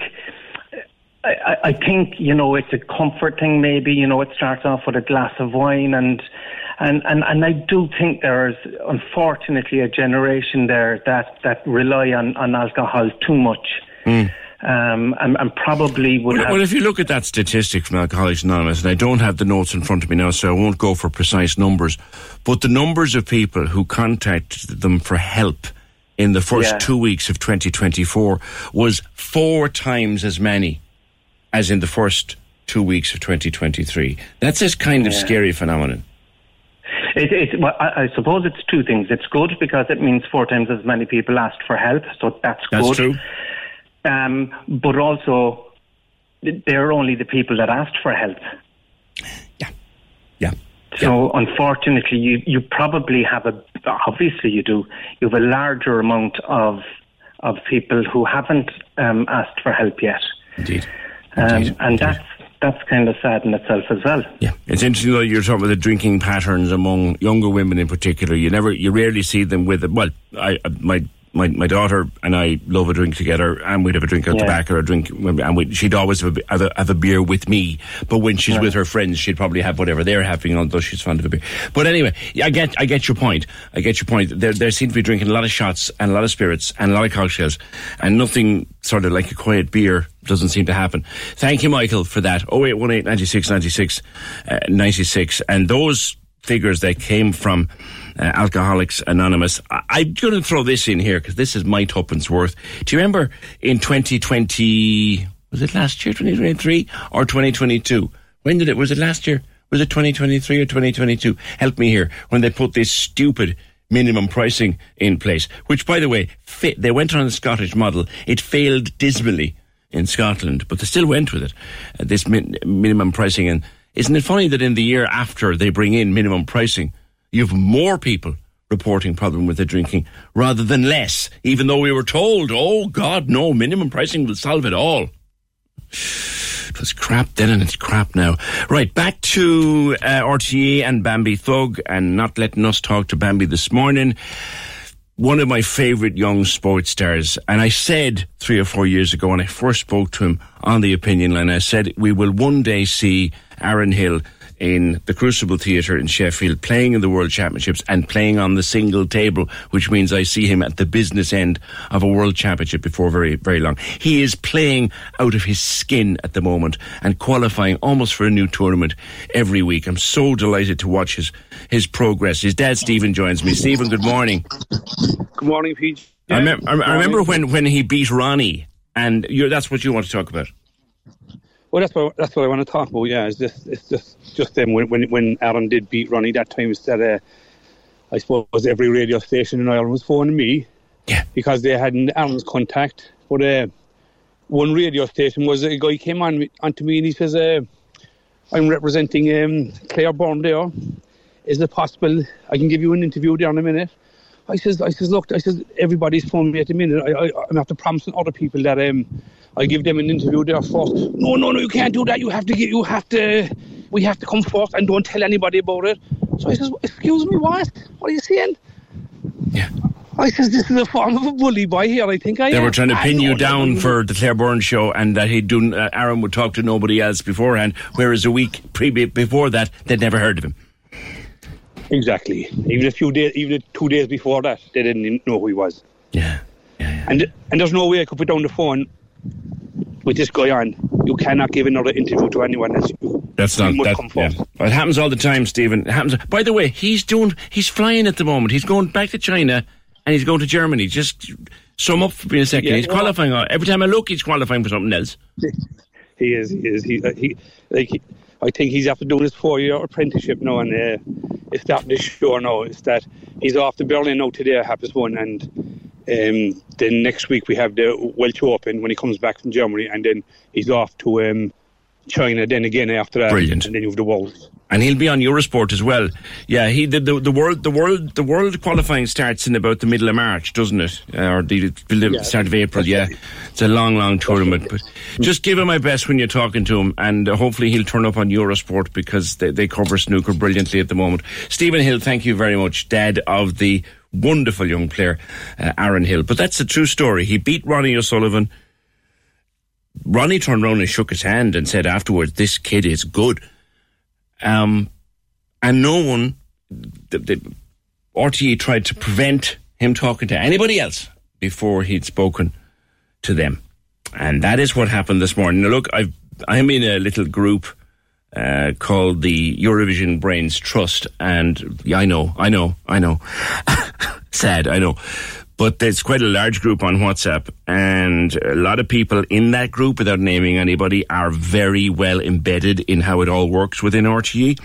And I have been in my group this morning telling people what happened, and someone who knows how the system works better than anybody, and I won't give his name, he knows the system better than anybody, pretty much said to me this morning, "Look, PJ, that's what happens. The minute Bambie won, Bambie's then contracted to RTE. They own Bambie until Malmo is over. And they will always hold the first interview will be on an RTE show." And I said, I get all of that. But deliberately holding the interview to an afternoon show so that the morning radio programmes around the country, or particularly here in Cork, couldn't get Bambie. That's just messing. There are a dozen more radio programmes that could have had Bambie on. Could have gone on with Brendan on Saturday or Sunday. Could have gone on with Oliver this morning. Could have gone on with Clare Byrne this morning. We could have had an opportunity to talk to Bambie maybe in the third hour if RTE wanted to clear their decks in the first hour. But no, they hold Bambie until the local shows are gone and done. And if that's not deliberate, I don't know what is. And particularly with the Darcy show. And look, I know Ray. I know people who work with Ray. Good people. But this idea that they'll hold it happened to me before. I won't mention whom because it's a long time done. But it's a documentary that was premiering. And I was due to have the first interview with the people behind the documentary. And it was all set up and all sorted. And I got a phone call on the Sunday night. All apologies from the person who had counted as a friend. I can't do it. I said, why? Because they'd been told by the team behind Ray Darcy, look, if you go anywhere else first, it'll all be dropped. And my friend wouldn't do that. And I said, look, go, do what you need to do. I'm okay with that. It's a dirty kind of politics, but hey, It is what it is. 0818 96 96 96. Pat says, I think we've perfectly good reporters and newsreaders and journalists like PJ who do a great job, so do we really need RTE? That's a whole discussion in itself, but thank you. Thank you for that. This has gone on for years, and this morning, we were all set, and we get the confirmation. It was just shortly after 8 o'clock. We get the confirmation that it can't go ahead, having been told at the weekend by Bambie that everything would be fine, was looking forward to speaking to us. And in fact, Palomine up the country on LMFM radio, Ken O'Sullivan was hoping to talk to Bambie as well. And I'm after hearing this morning that was pulled at the last minute. So that's what they do. 0818 96 96 96. I don't know, this is a random one from Tom, and I'll read it before I go to news, and if there's more in it, then we'll come back to it.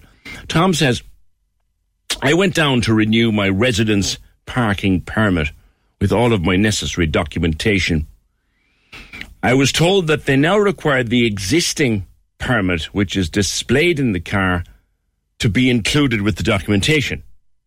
I asked, what happens then if I park outside my house and a traffic warden or a guard sees it, that my parking permit isn't on the car? How are they then supposed to know? And I was told if that happened, I'd have to pay the fine for that small period of time. What? So residence park, they're all over us here up in this part of the town. Residence parking permits, you'd see them on the car. And of course they have an expiry date. And of course you put all your documentation together again and you reapply and you get your new permit. And that's fine. That's all tickety-boo. But what Tom is after telling me now is you have to take the permit off the car, right? Stick it into the application process, which I imagine takes more than a few days. And in the process, if you get a ticket, you have to pay it. What kind of nonsense? Well, now one assumes that, Tom, if you got a ticket in that period of time, you would just go straight and appeal it and it would be scratched out. Because I'll tell you this, if you appealed it and it wasn't scratched out, go all the way to court with that, hold it up in front of a judge and it'll be struck out anyway. That is the greatest load of nonsense. And breathe, PJ. Breathe. Join the conversation. This is the Opinion Line. With the Furniture Centre, Watercourse Road, Blackpool. For sofas, beds, kitchen, dining and mattresses. Over 45 years in business. TheFurnitureCentre.ie. Cork's 96 FM. You're currently on 9 out of 10. Your question 10 was who wrote the novel American Gods? You said Neil Gaiman. The answer, unfortunately, is Neil Gaiman. You just won €2,000.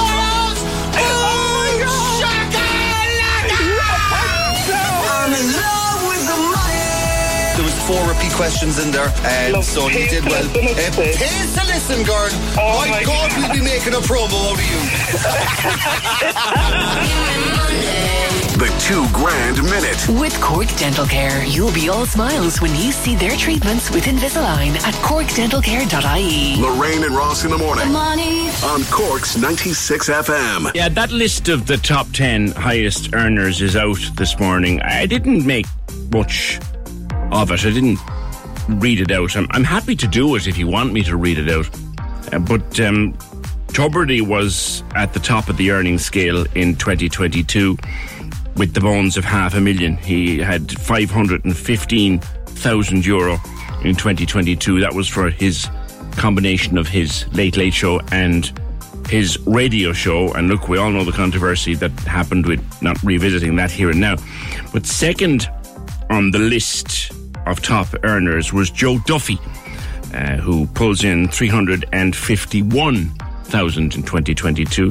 He has 300,000 for the Liveline, and he has 50,000 for certain television commitments like The Meaning of Life, that kind of stuff.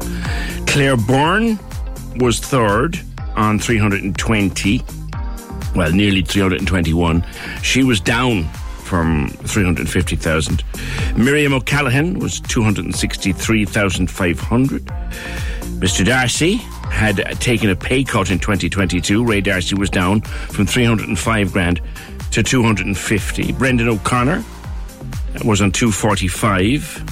Brian Dobson, now the first 5 there are all contractors. The staffers then start coming in. Brian Dobson, good old Dobbo, retiring after 37 years in the newsroom, and one of the best out there, to be fair. Dobbo is a bit of a legend. Dobbo started in Radio Nova in Dublin back in 1900 and frozen to death. And he was a brilliant newsreader then, and he remains one now. 209,000 he earned in 2022. Mary Wilson on Morning Ireland. Mary, I know well. 198,000 almost. Dara Maloney from the sports department, 184,000.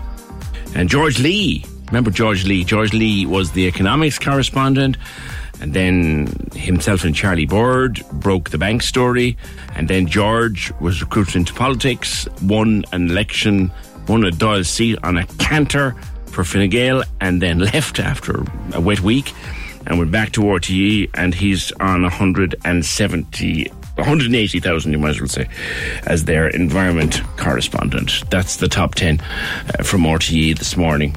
Just seeing as it's in the news, I said I'd read it out to you. 0818 96 96 96. Now, I heard about this Friday afternoon. I was going around doing a few bits and pieces, and I heard about this, that a group of activists from the Cork Palestine Solidarity campaign had occupied the offices of AXA Insurance at South Mall. Now, it was a peaceful occupation. There was no trouble caused at all, but they did occupy it as a protest against what they say are AXA's long-standing investments in Israel. And we're, a couple of 100 days now into what is happening and what began early on the morning of October 7th, and is still going on, and we've talked about it at length, and it's horrible what's happening over there. Horrible. Anne McShane. Anne, good morning. Hi, PJ. You were one of the people who went into AXA on Friday. Well, actually, I didn't go into the building. Okay. Other people went into the building. I was outside the building during the occupation, which was, as you say, very peaceful. There was discussions that took place. There were a couple of songs sang inside there, and people recited Palestinian poetry. It was that kind of an event, and it was aimed at drawing attention to the continued investment of AXA Insurance, which also owns Leia, their continued investment in companies and banks that are part of the ethnic cleansing of Palestinians. They have investments, big investments in Israel. So there's 3 banks. There are companies, including Caterpillar, which I don't know, but I would presume the that tool company, Caterpillar could be Caterpillar, the equipment company, isn't it? Yeah, Caterpillar. Plant Iron Tools, yeah. Yes, exactly. Look, there's a whole thing going on now where they're creating this buffer zone around Gaza, so I wouldn't be surprised if Caterpillar were involved in that. But more specifically, there are 3 banks. There's the Israeli Discount Bank, there's the bank Hapolia, and there's the bank Leumi. These 3 banks invest in the settlements. So they've been part of the building of the settlements, they've been part of the maintenance of the settlements, and they've been part of the transport links between settlements. And as you know, these settlements are a serious problem because the land has been taken from Palestinian people. And they've been disconnected from each other. And like more than 60% of the land in the West Bank now is under Israeli occupation one way or another. Okay. They turn up, bulldoze the houses down, evict the occupants who then end up in refugee camps. And at the moment, you'll have probably heard that the right wing of the government in Israel are calling for settlements to be commenced in Gaza. Well, in terms of covering, following the news from something like what is going on over there, which, as I said, is horrible and continues to be horrible. I'm a great believer in the old, very old truth that is that the first casualty of war is fact. So I'm very careful where I take my news from, but I do appreciate what you're telling me. But, and the question that I would ask, and is the AXA office in Cork is staffed by ordinary Cork people who have little or nothing. Some of them probably couldn't even find Gaza on a map and certainly haven't been to that part of the world. Why disrupt their day's work? Well, it's not actually, to be perfectly fair, they carried on working. There was no disruption. Okay. The people that went in there, they sat in the public area, they talked, they didn't, there was no megaphoning inside or anything like that. Okay. It's to make a point, and maybe they agree with some of them, I don't know. A letter was handed. And to the people, there's people driving around the city at the moment. People are driving around our city at the moment with an AXA insurance disc on their car. Are they offending you? Well, no, they're not offending me. I want to tell them about what their company is doing. Now, AXA previously was investing in Elbit, which is a weapons company, and it has disinvested to some extent in that. So the pressure does count. And I don't think people would like to think that their insurance premiums were going to fund the occupation. And that is precisely what's happening. Through its investment arm, AXA is investing in these companies which are carrying out which are themselves financing the most cruel ethnic cleansing of Palestinian people. And it's all part of the problem. It's all part of the wish of the Israeli government to completely empty Gaza and Palestine of Palestinians. So if I was, and I don't think I'm exaggerating there. I know, and if I was, and I'm not, I'm insured with a different company. But if I was, if I had my car insurance at the moment with AXA, or my house insurance, or whatever insurance I have, if I had my car insurance with AXA at the moment and I was about to renew, would you be asking me not to?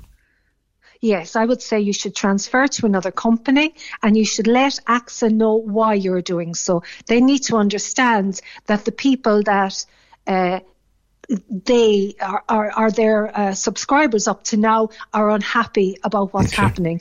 Or you could say to them, which is what we did say in the letter, that they should divest from these banks, that they shouldn't invest in them any longer, and then happy as Larry, carry on using the insurance company. Sure. But I think that they have an obligation, and they have there is this ethics code which applies to all insurance companies, and AXA said that they are subscribing to that. But if you look at the fine print, you will see that that is not the case. I mean, the BDS movement researches these things well. I'm not trying to confuse people. I'm just trying to inform them. The BDS boycott, divest, sanctions camp. I've been reading a bit about this, and someone I know well has become quite an activist in it.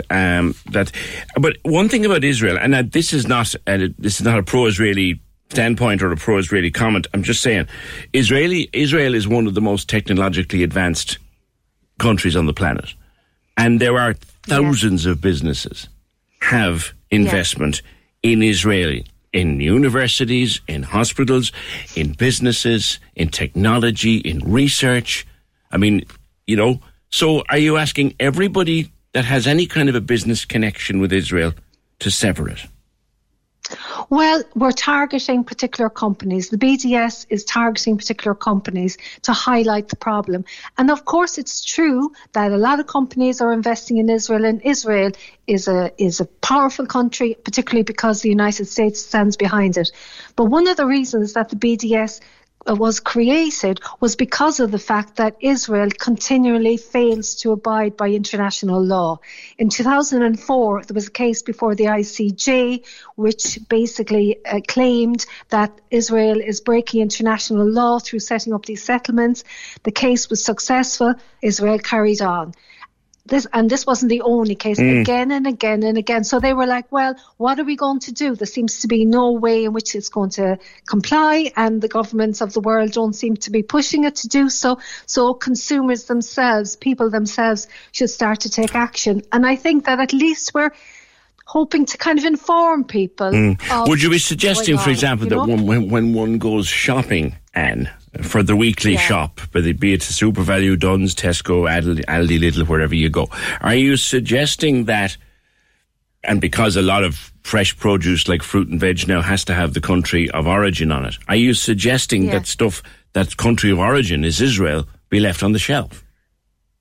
What I think was a better idea is that you go up with it to the manager and say that you object. And I don't think you should buy it, but I think you should let the manager. But to the manager, know. the poor manager, and has no say. If you're going to a super value store, the manager can get onto his boss, can't he? But they have no say too. That decision to stock that product is made at corporate level, like.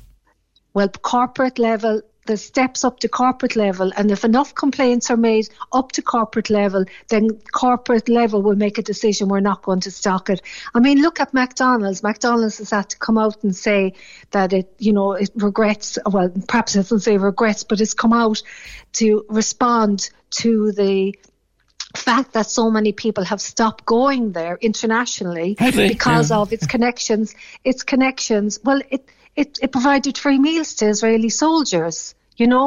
Like they were taking selfies, having these meals before they went in on their attacks over Gaza territory.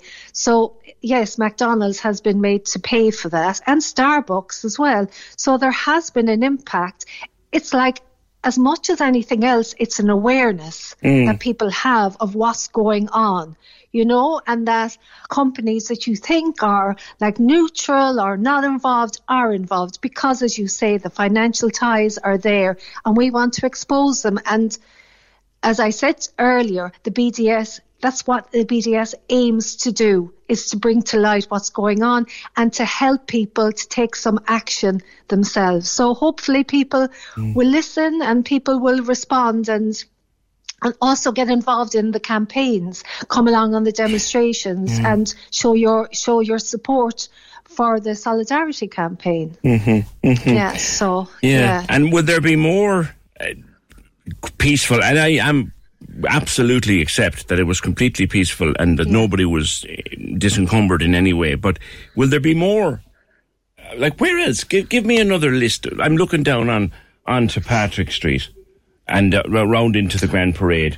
What other companies in the city centre have connections that you would find troublesome? Well, I don't know what plans there are, but Starbucks is there and McDonald's is there, but I don't know what plans there are. I'm not making any... Okay.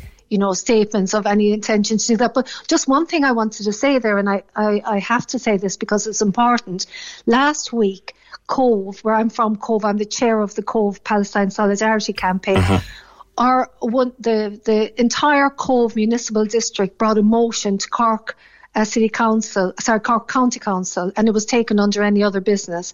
And that Cork County Council voted unanimously to support the BDS. So that means that Cork County Council and Cork City Council now both commit not to purchase any Israeli goods, to boycott Israeli goods. So it's not just us as a small group saying this. This is something that our elected representatives have taken up, and hopefully that will become something then that's bigger. Kate is reminding us of the time, and I remember interviewing them later, and they wrote a book about it. The Dunnes Stores workers refused to handle goods during the apartheid movement, and I remember that very, very well. Yeah, I remember. Well, it was the reason I got involved in political activity, because they were just so inspiring, and I think that the fact that South Africa is so involved at the moment in bringing the case to the ICJ shows, the relevance of that campaign, the impact of that campaign, that everybody remembers Ireland standing up for people in South Africa, and now hopefully people will remember Ireland standing up also for people in Palestine, and the boycott campaign is part of that. John in Cove is asking on the phone, and why do they not protest about killings on a vast scale in the likes of Syria and Yemen? There seems to be a strange focus on Israel. I'm not minimising what is happening there, but I get uncomfortable when it's only one country highlighted. Feels hypocritical, says John. I absolutely agree that we should be protesting about those killings and those massacres as well. There's a lot going on in the world to protest about. But this particular issue I think is at the centre of so much of what's happening in the world today. It's in the Middle East, and it's on our screens day and night, the deliberate killing of Palestinians and the deliberate flouting of international law. And I think that it has to be stood up against, and I hope that Irish people will pressurise their government to do more, and I hope that the boycott divestment campaign will bring what's happening to light as well, and continue to support that, and particularly as our elected representatives are taking it up. So I don't disagree with John, but I just think you could, you by supporting this campaign, you're also, in a way, you're supporting those other campaigns, because you're making an issue of something which is at the heart of the way our world operates today. Briefly, as it's topical, and do you think that Ireland should be sending an entry to the Eurovision Song Contest, as we intend to do? No, I don't. I think we should boycott the Eurovision Song Contest. I think that the Eurovision Song Contest will probably be quite a controversial affair this year because of the antagonism of many people in the world to Israel taking part. I think that Ireland shouldn't take part in the basketball game with Israel either that's coming up, and I definitely don't think that Irish politicians should be going with their shamrock to Washington on Patrick's Day. And actually the SDLP has been the first, to be fair, to say that they are not going to go to the celebrations on Patrick's Day at the White House, which I think is a brave stand, and I hope our other politicians take the same stand. I think it would be much more powerful for Irish politicians to say, as much as they want to have good relations with the United States, they will not condone this. I read some discussion about that over the weekend, and it was quite a polite discussion on one of the social media platforms, where this man was, and he seems to have some Irish-American connections, was making the point that there's no other country in the world has the opportunity on its national holiday to do the kind of business that our government and our industrial bodies like the IDA have over there. And we can make our point and voice our objection at those meetings. Staying at home achieves nothing. That was his argument. Yeah, well, so I'd say two things. Firstly, is money making more important than people's lives? That's the first issue. The second thing is what the SDLP are doing is they're going there to go to meetings, and I would hope to protest, because a lot of Americans are taking to the streets also against the attacks on Gaza, but they're not going to the celebrations. You're suggesting Leo shouldn't go to the Oval Office? Oh, absolutely not. Absolutely not. With a gift to a president that's sending bombs in boats to Israel every week. Absolutely not. I mean, Irish Americans are in those protests in the United States. They're also opposed to the war. And I think you want to tell them that you're supporting their struggle against the war and not their government. So I think the celebrations, absolutely not. Absolutely not. You have to have principles, and I think, like, so far Ireland has been good in so far as that it hasn't withdrawn its funding from UNRWA. Of course, the withdrawal of funding from UNRWA since allegations were made last week. This is the United Nations group that there have been. It has been alleged. There's no proof of it, but it has been alleged that they supported what happened on October the 7th. Yes, alleged on the basis of information that came from questioning. Well, alleged regardless of where the information came from, I guess, but alleged. Anyway, yeah. Nothing has been proven, as the song said. Nothing has been proved. And the people have been... And the people have been sacked. And as UNRWA said, this is an act of collective punishment. And I'm very proud, and I wouldn't normally say this, that Ireland at this stage is refusing to join the other 9 who have cut their funding, including the United States. And if Ireland can stand strong on that, I think then Ireland can stand up to the United States. Well, I think the statement, if you like, the noises coming out of our political classes over the weekend were along the lines of, well, nothing has been proved. Yes, I know exactly. No, they have been strong on it, definitely. And that's extremely good. And I really hope that they don't buckle on that. Okay. And I hope that feeling of principle that they have over this question extends to all aspects of its dealings with the United States and Israel. Okay. Anyway, thank you so much for giving us the opportunity. I'll leave it. Thank you, Shane. I've enjoyed that, Anne McShane. I've enjoyed that conversation. And Anne is a solicitor, human rights solicitor in particular, and was part of that group on Friday, the Cork Palestinian Solidarity Campaign. It's kind of a broad conversation. She mentioned two companies, well, AXA, three companies, AXA Insurance. She's suggesting that if you have AXA Insurance on your car, your house, whatever you have it on, that at the end of the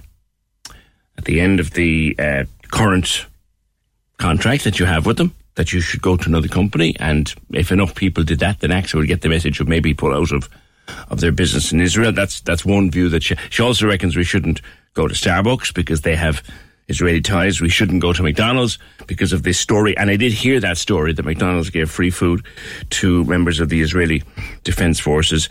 What little I know about the area, and it's minuscule, is there are dozens of companies that have business ties to Israel because Israel is a very technologically advanced nation. And they suggest, Anne and others would suggest, we don't do business with any business that has connections at the moment to Israel. I'd like your thoughts on that. I'd also like your thoughts on, we are sending Bambie to Eurovision. Your thoughts on whether we should even be going at all. Would you deliberately not buy a product that had written on it, be fruit, vegetable, whatever, produce of Israel? Would you leave it after you on the shelf at the moment? Just that kind of thing. Just a general conversation, not getting too political about it, but your own feelings. I'd like to know.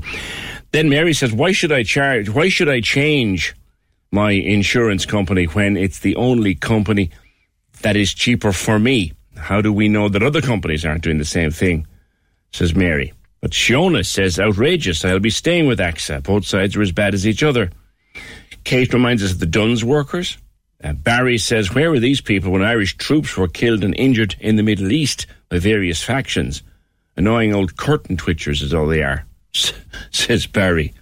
Of course Leo will go before he's kicked out of government, says Shiona. A free trip.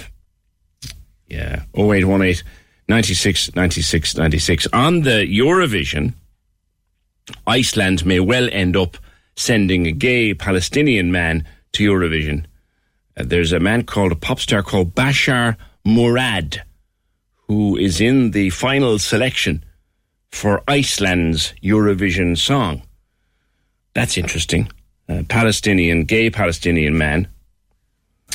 And look, that's in Iceland, sending a gay Palestinian man to the Eurovision. That'll be interesting. They haven't had their final. A lot of places are having their final selections at the moment. Come back to the taxi driver, the attack on the taxi driver.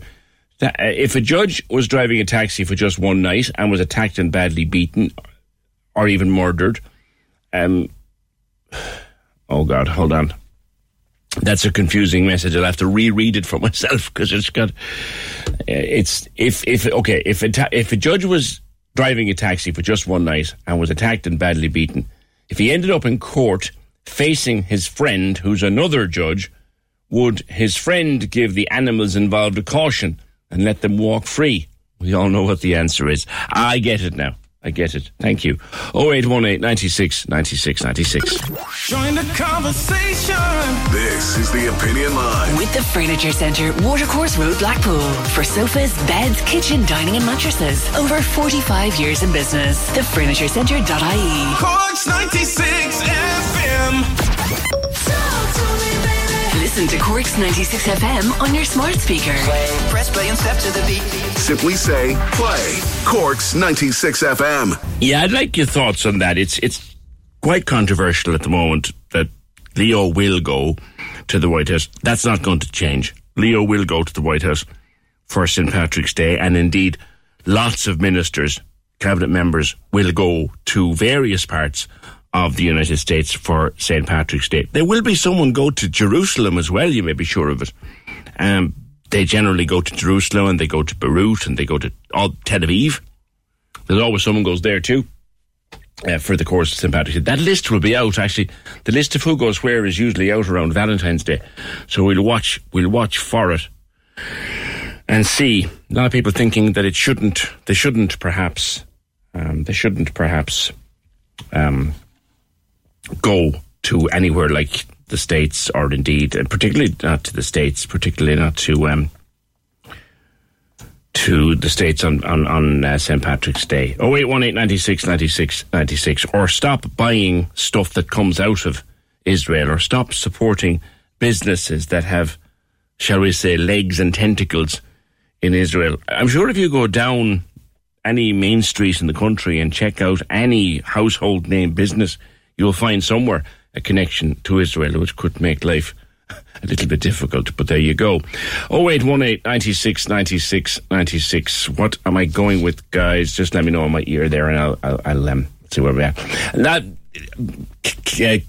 Anne was making the point, if you're insured with AXA and you're about to change your contract, consider going to another insurance supplier, because, well, AXA is deeply embedded in many businesses in Israel, and send them the message that you don't approve of that. Is that something that you would consider doing?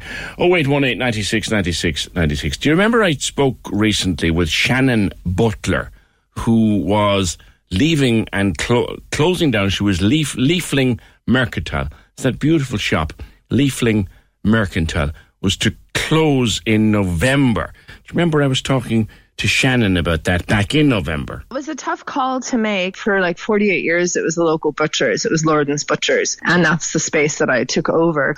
But I was like, it'd be great to just have something where people can bring in their own containers. You have had people coming along to refill stuff. It's an ecological thing, I guess. With all the plastic and, everything that is happening in the world now with our environment. It's not a new thing. It's kind of like I was saying to somebody there a couple of days ago. I was like, it's actually going back to the way that people used to shop. Yeah. Do you know? It's true. If you go back 50 years, nothing was packaged. You had you brought in your own stuff and you filled it up. Basically, it's a really great business, but I employ people to work. And just with the cost of everything going up this last year, previous years, it was grand. But this last year is just definitely different. And it's like I was speaking with another business owner and they're like, yeah, it's really dicey. Mm-hmm. And I was like, that's a good word. It's dicey, like you have a great week. We rely on the imbalanced spittle. We rely on the summers to kind of pull us through to the winter, and we get through Christmas and whatnot. But we didn't have that summer this year with the rain. July was awful. I'd say a lot more people were traveling outside of Ireland, and I had to make the call. Now, was Shannon talking to me back in November about Leafling Mercantile Balanced Spittles. Steph Ayers, good morning. Good morning, Peter. How are you doing? Good. You are the proud new owner. I am. Thank you so Leafling much. Mercantile. Yeah, and you'll be changing the name. But how did this come about? So I heard Shannon was closing, and it was devastating. I think to the whole community and to myself included. I always shop there as well.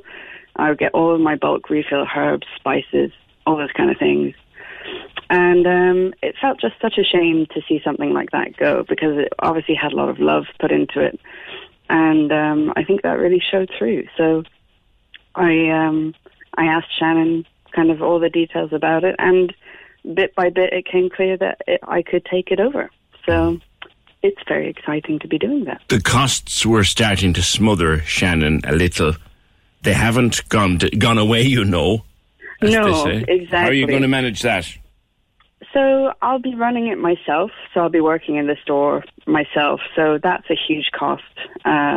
Kind of diverted the cost of employing people. I may take on a part-time employee, but it will mostly be me. Okay. You're 6 days a week. You're a lot of hard work ahead of you here. Oh, yeah, a lot of hard work. I'm no stranger to hard work. I've been a chef for a good few years, so you know all about 6 day weeks as a chef. Yeah. And you're changing the name to Gather. Where's that come from? Yeah, Gather Community Grocery. So that's kind of the subheadings as well. So I wanted to instill, it's a community grocery store. I wanted to instill a sense of community. There are plans in the future for maybe doing events, things like that, making it more of a community hub. But it's so central to the community. And gathering groceries, gathering people together, that was the main focus of that. The beauty of the leafling was the lovely, fresh, local produce and local products, and you'll keep that up. Exactly, yeah. Totally championing all of our local producers who are creating great things and bringing that to people, making it more accessible in slightly wider communities as well. And that's the main aim, yeah. So when will you open, or are you open already? I'll be opening on the Thursday, the 8th of February. Thursday, the 8th of February. Well, good luck with it. And will you open as Gather? I will open as some kind of a hybrid. We're going to do the rebranding and kind of get that going, but I needed to be open so that the community could have their store back, basically. The rebranding is something that I think you have some expertise in, because you're an illustrator and designer. I worked as a freelance graphic designer for a while, but I studied illustration as my degree. Okay. I was trying to get into the animation industry for a little while there, and I've kind of pivoted away from that for various reasons. Okay. But yeah, so I would have done illustrations for books. I've done packaging design for companies, those kind of things. But nothing on screen, unfortunately. Not yet. There's never say never. Who knows? Well, good luck with it. Good luck with it. Thank you very much. You have stepped in to save a much-loved outlet. I've only ever been in it once or twice, but much-loved and a beautiful little shop. And may it continue to grow to great things. Steph Ayres, thank you, who has taken over Leafling Mercantile in Ballinspittle and will be rebranding and she reopens next week, the 8th of February, and she will rebrand it towards a new name of Gather over the months to come. Thanks for that. 0818 96 96 96. On the subject of your attitude to Israel and Israeli products and all that vast canvas, Maeve says, PJ, boycott is essential in situations like this. It played a huge part in ending apartheid in South Africa. Israel has been breaking international law with impunity for decades at the expense and suffering of the Palestinians. We can't let these companies continue to contribute to illegal settlements or to support the IDF. If we shout loud enough, there'll be changes eventually that will benefit all war-stricken countries. It's the same warmongering governments that are causing all the suffering in the world. If you thought it was acceptable to boycott Russia, you should think it's even more acceptable to boycott Israel. Ireland should also be boycotting Eurovision. It's disgraceful that Israel has ever been let near it in the first place, says Maeve. Thank you for that. People have asked me 100 times about that. Why is it that Israel is in Eurovision? Because it's not in Europe. Well, for the very same reason that Australia is in Eurovision. It's a member of the EBU, the European Broadcasting Union. Canada, in actual fact, is a member of the European Broadcasting Union. And one day, I imagine Canada might take part in the Eurovision Song Contest. That's why they're there. That's why they're able to be there, because they're members of the EBU. And as are Germany. They've won it several times. Last time Israel won it was a very strange song. A very, very strange song called Toy. And it had a load of those little Chinese cats on the stage. Remember that one? And then they won it back in the 80s. They won it twice in a row, I think, at one point in the 80s. I just reminded myself there, it's roughly 25 years ago, this very week, I set foot myself for the very first time in that part of the world. I had the privilege of travelling to Tibnin, to Camp Shamrock, to spend time with the Irish Army members of UNIFIL. And I spent over a week there, and I met them and interviewed them and made a little radio documentary about soldiers serving over there. And my one observation at the time, and it remains my view, it is one of the most beautiful parts of the world I've ever laid eyes on in my entire life. And it is an absolute tragedy to see what is going on. It's just awful. Awful, awful, awful, awful. And there's no end to it. And back then they even thought there might be some end to it in sight, but no. So that's my own thoughts about it. 0818 96 96 96. There's a dolly travelling around the world. And we'll find out why next. So imagine being a person who loves to travel yourself, right? But you can't for health reasons. So what's the best thing to do? Well, I don't think anybody would think of stitching up a little cloth doll and sending it around the world to represent you. And joined by Owen Kelly and his daughter Maya Kelly. Owen, you made Seamus out of denim. Good morning. Good morning to you, PJ. He's just made up out of scraps from the floor of the studio as such. But he wouldn't take kindly to being called a doll, but just I imagine for people's reference. What do you call him then? He's a creative manifestation. I call him Seamus. Yeah. So that's what he is. Seamus O'Cummency. Seamus O'Cummency, I love it. And Seamus is now representing you because your ability to travel has been somewhat stymied by your health. Yeah, I got a spinal condition a couple of years ago, just after lockdown, actually, and I love to travel. I coach sport and stuff like that, so my mobility was a big thing, and going and visiting people and seeing things. The last couple of years, I've not really had a chance to do so, and there's some very good friends of mine, and even my mum over in Wales, who I'd love to go and see, but I just don't have the ability. And I was stitching this doll and just thought, well, that would be a cool idea. Yeah. Well, I thought it'd be an odd idea. It's an idea. You're stitching as all your life. It's just a hobby. How did you get that hobby? Where did that come from?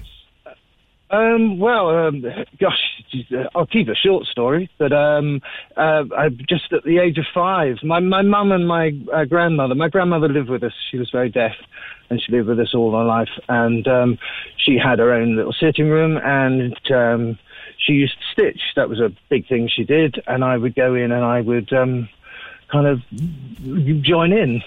And I say I don't remember starting, but my mum says I was about 5 when I started, and I was introduced into it, and has consequently discovered that I'm a 5th generation stitcher. That my great grandmother. I've got some pieces of embroidery and stuff that they stitched. Wow. So I don't know if it's possibly it's odd that I'm a man. I do appreciate that, because most stitchers I come across are of the female persuasion, and I think some of it was I was the youngest of 3 boys.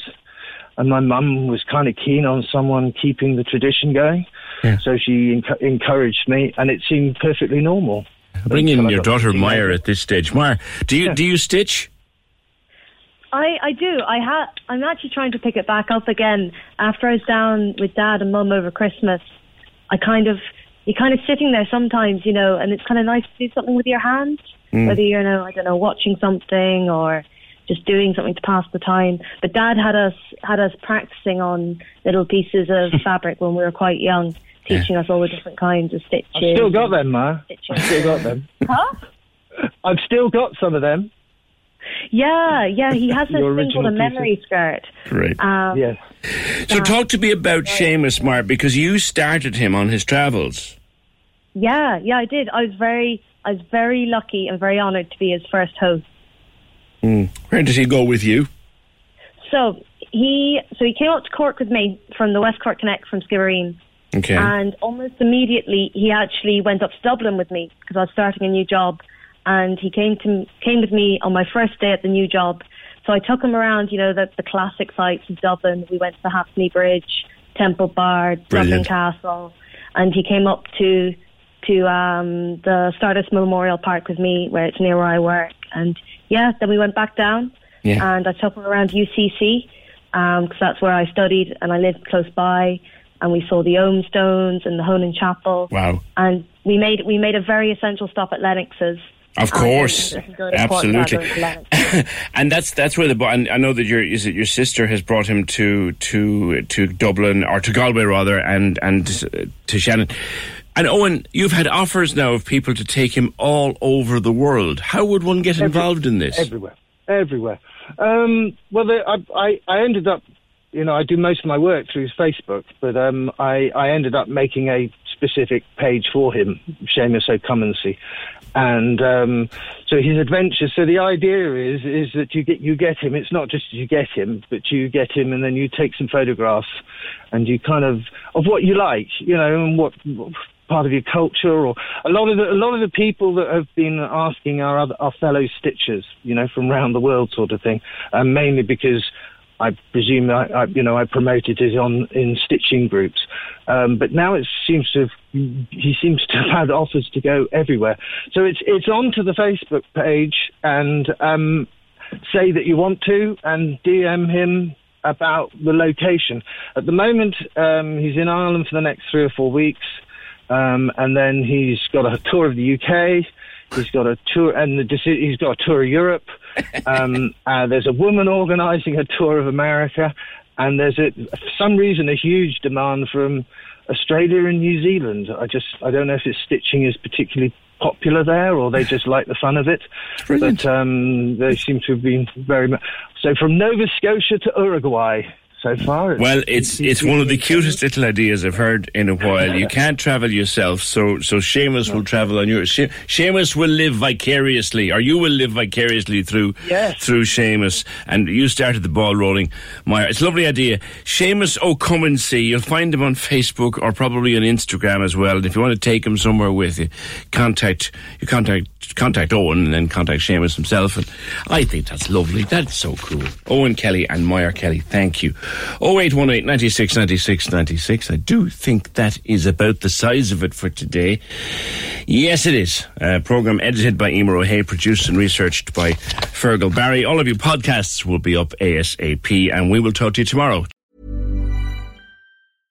Imagine the softest sheets you've ever felt. Now imagine them getting even softer over time. That's what you'll feel with Boll & Branch's organic cotton sheets. In a recent customer survey, 96% replied that Boll & Branch sheets get softer with every wash. Start getting your best night's sleep in these sheets that get softer and softer for years to come. Try their sheets with a 30-night guarantee. Plus, get 15% off your first order at bollandbranch.com. Code BUTTERY. Exclusions apply. See site for details.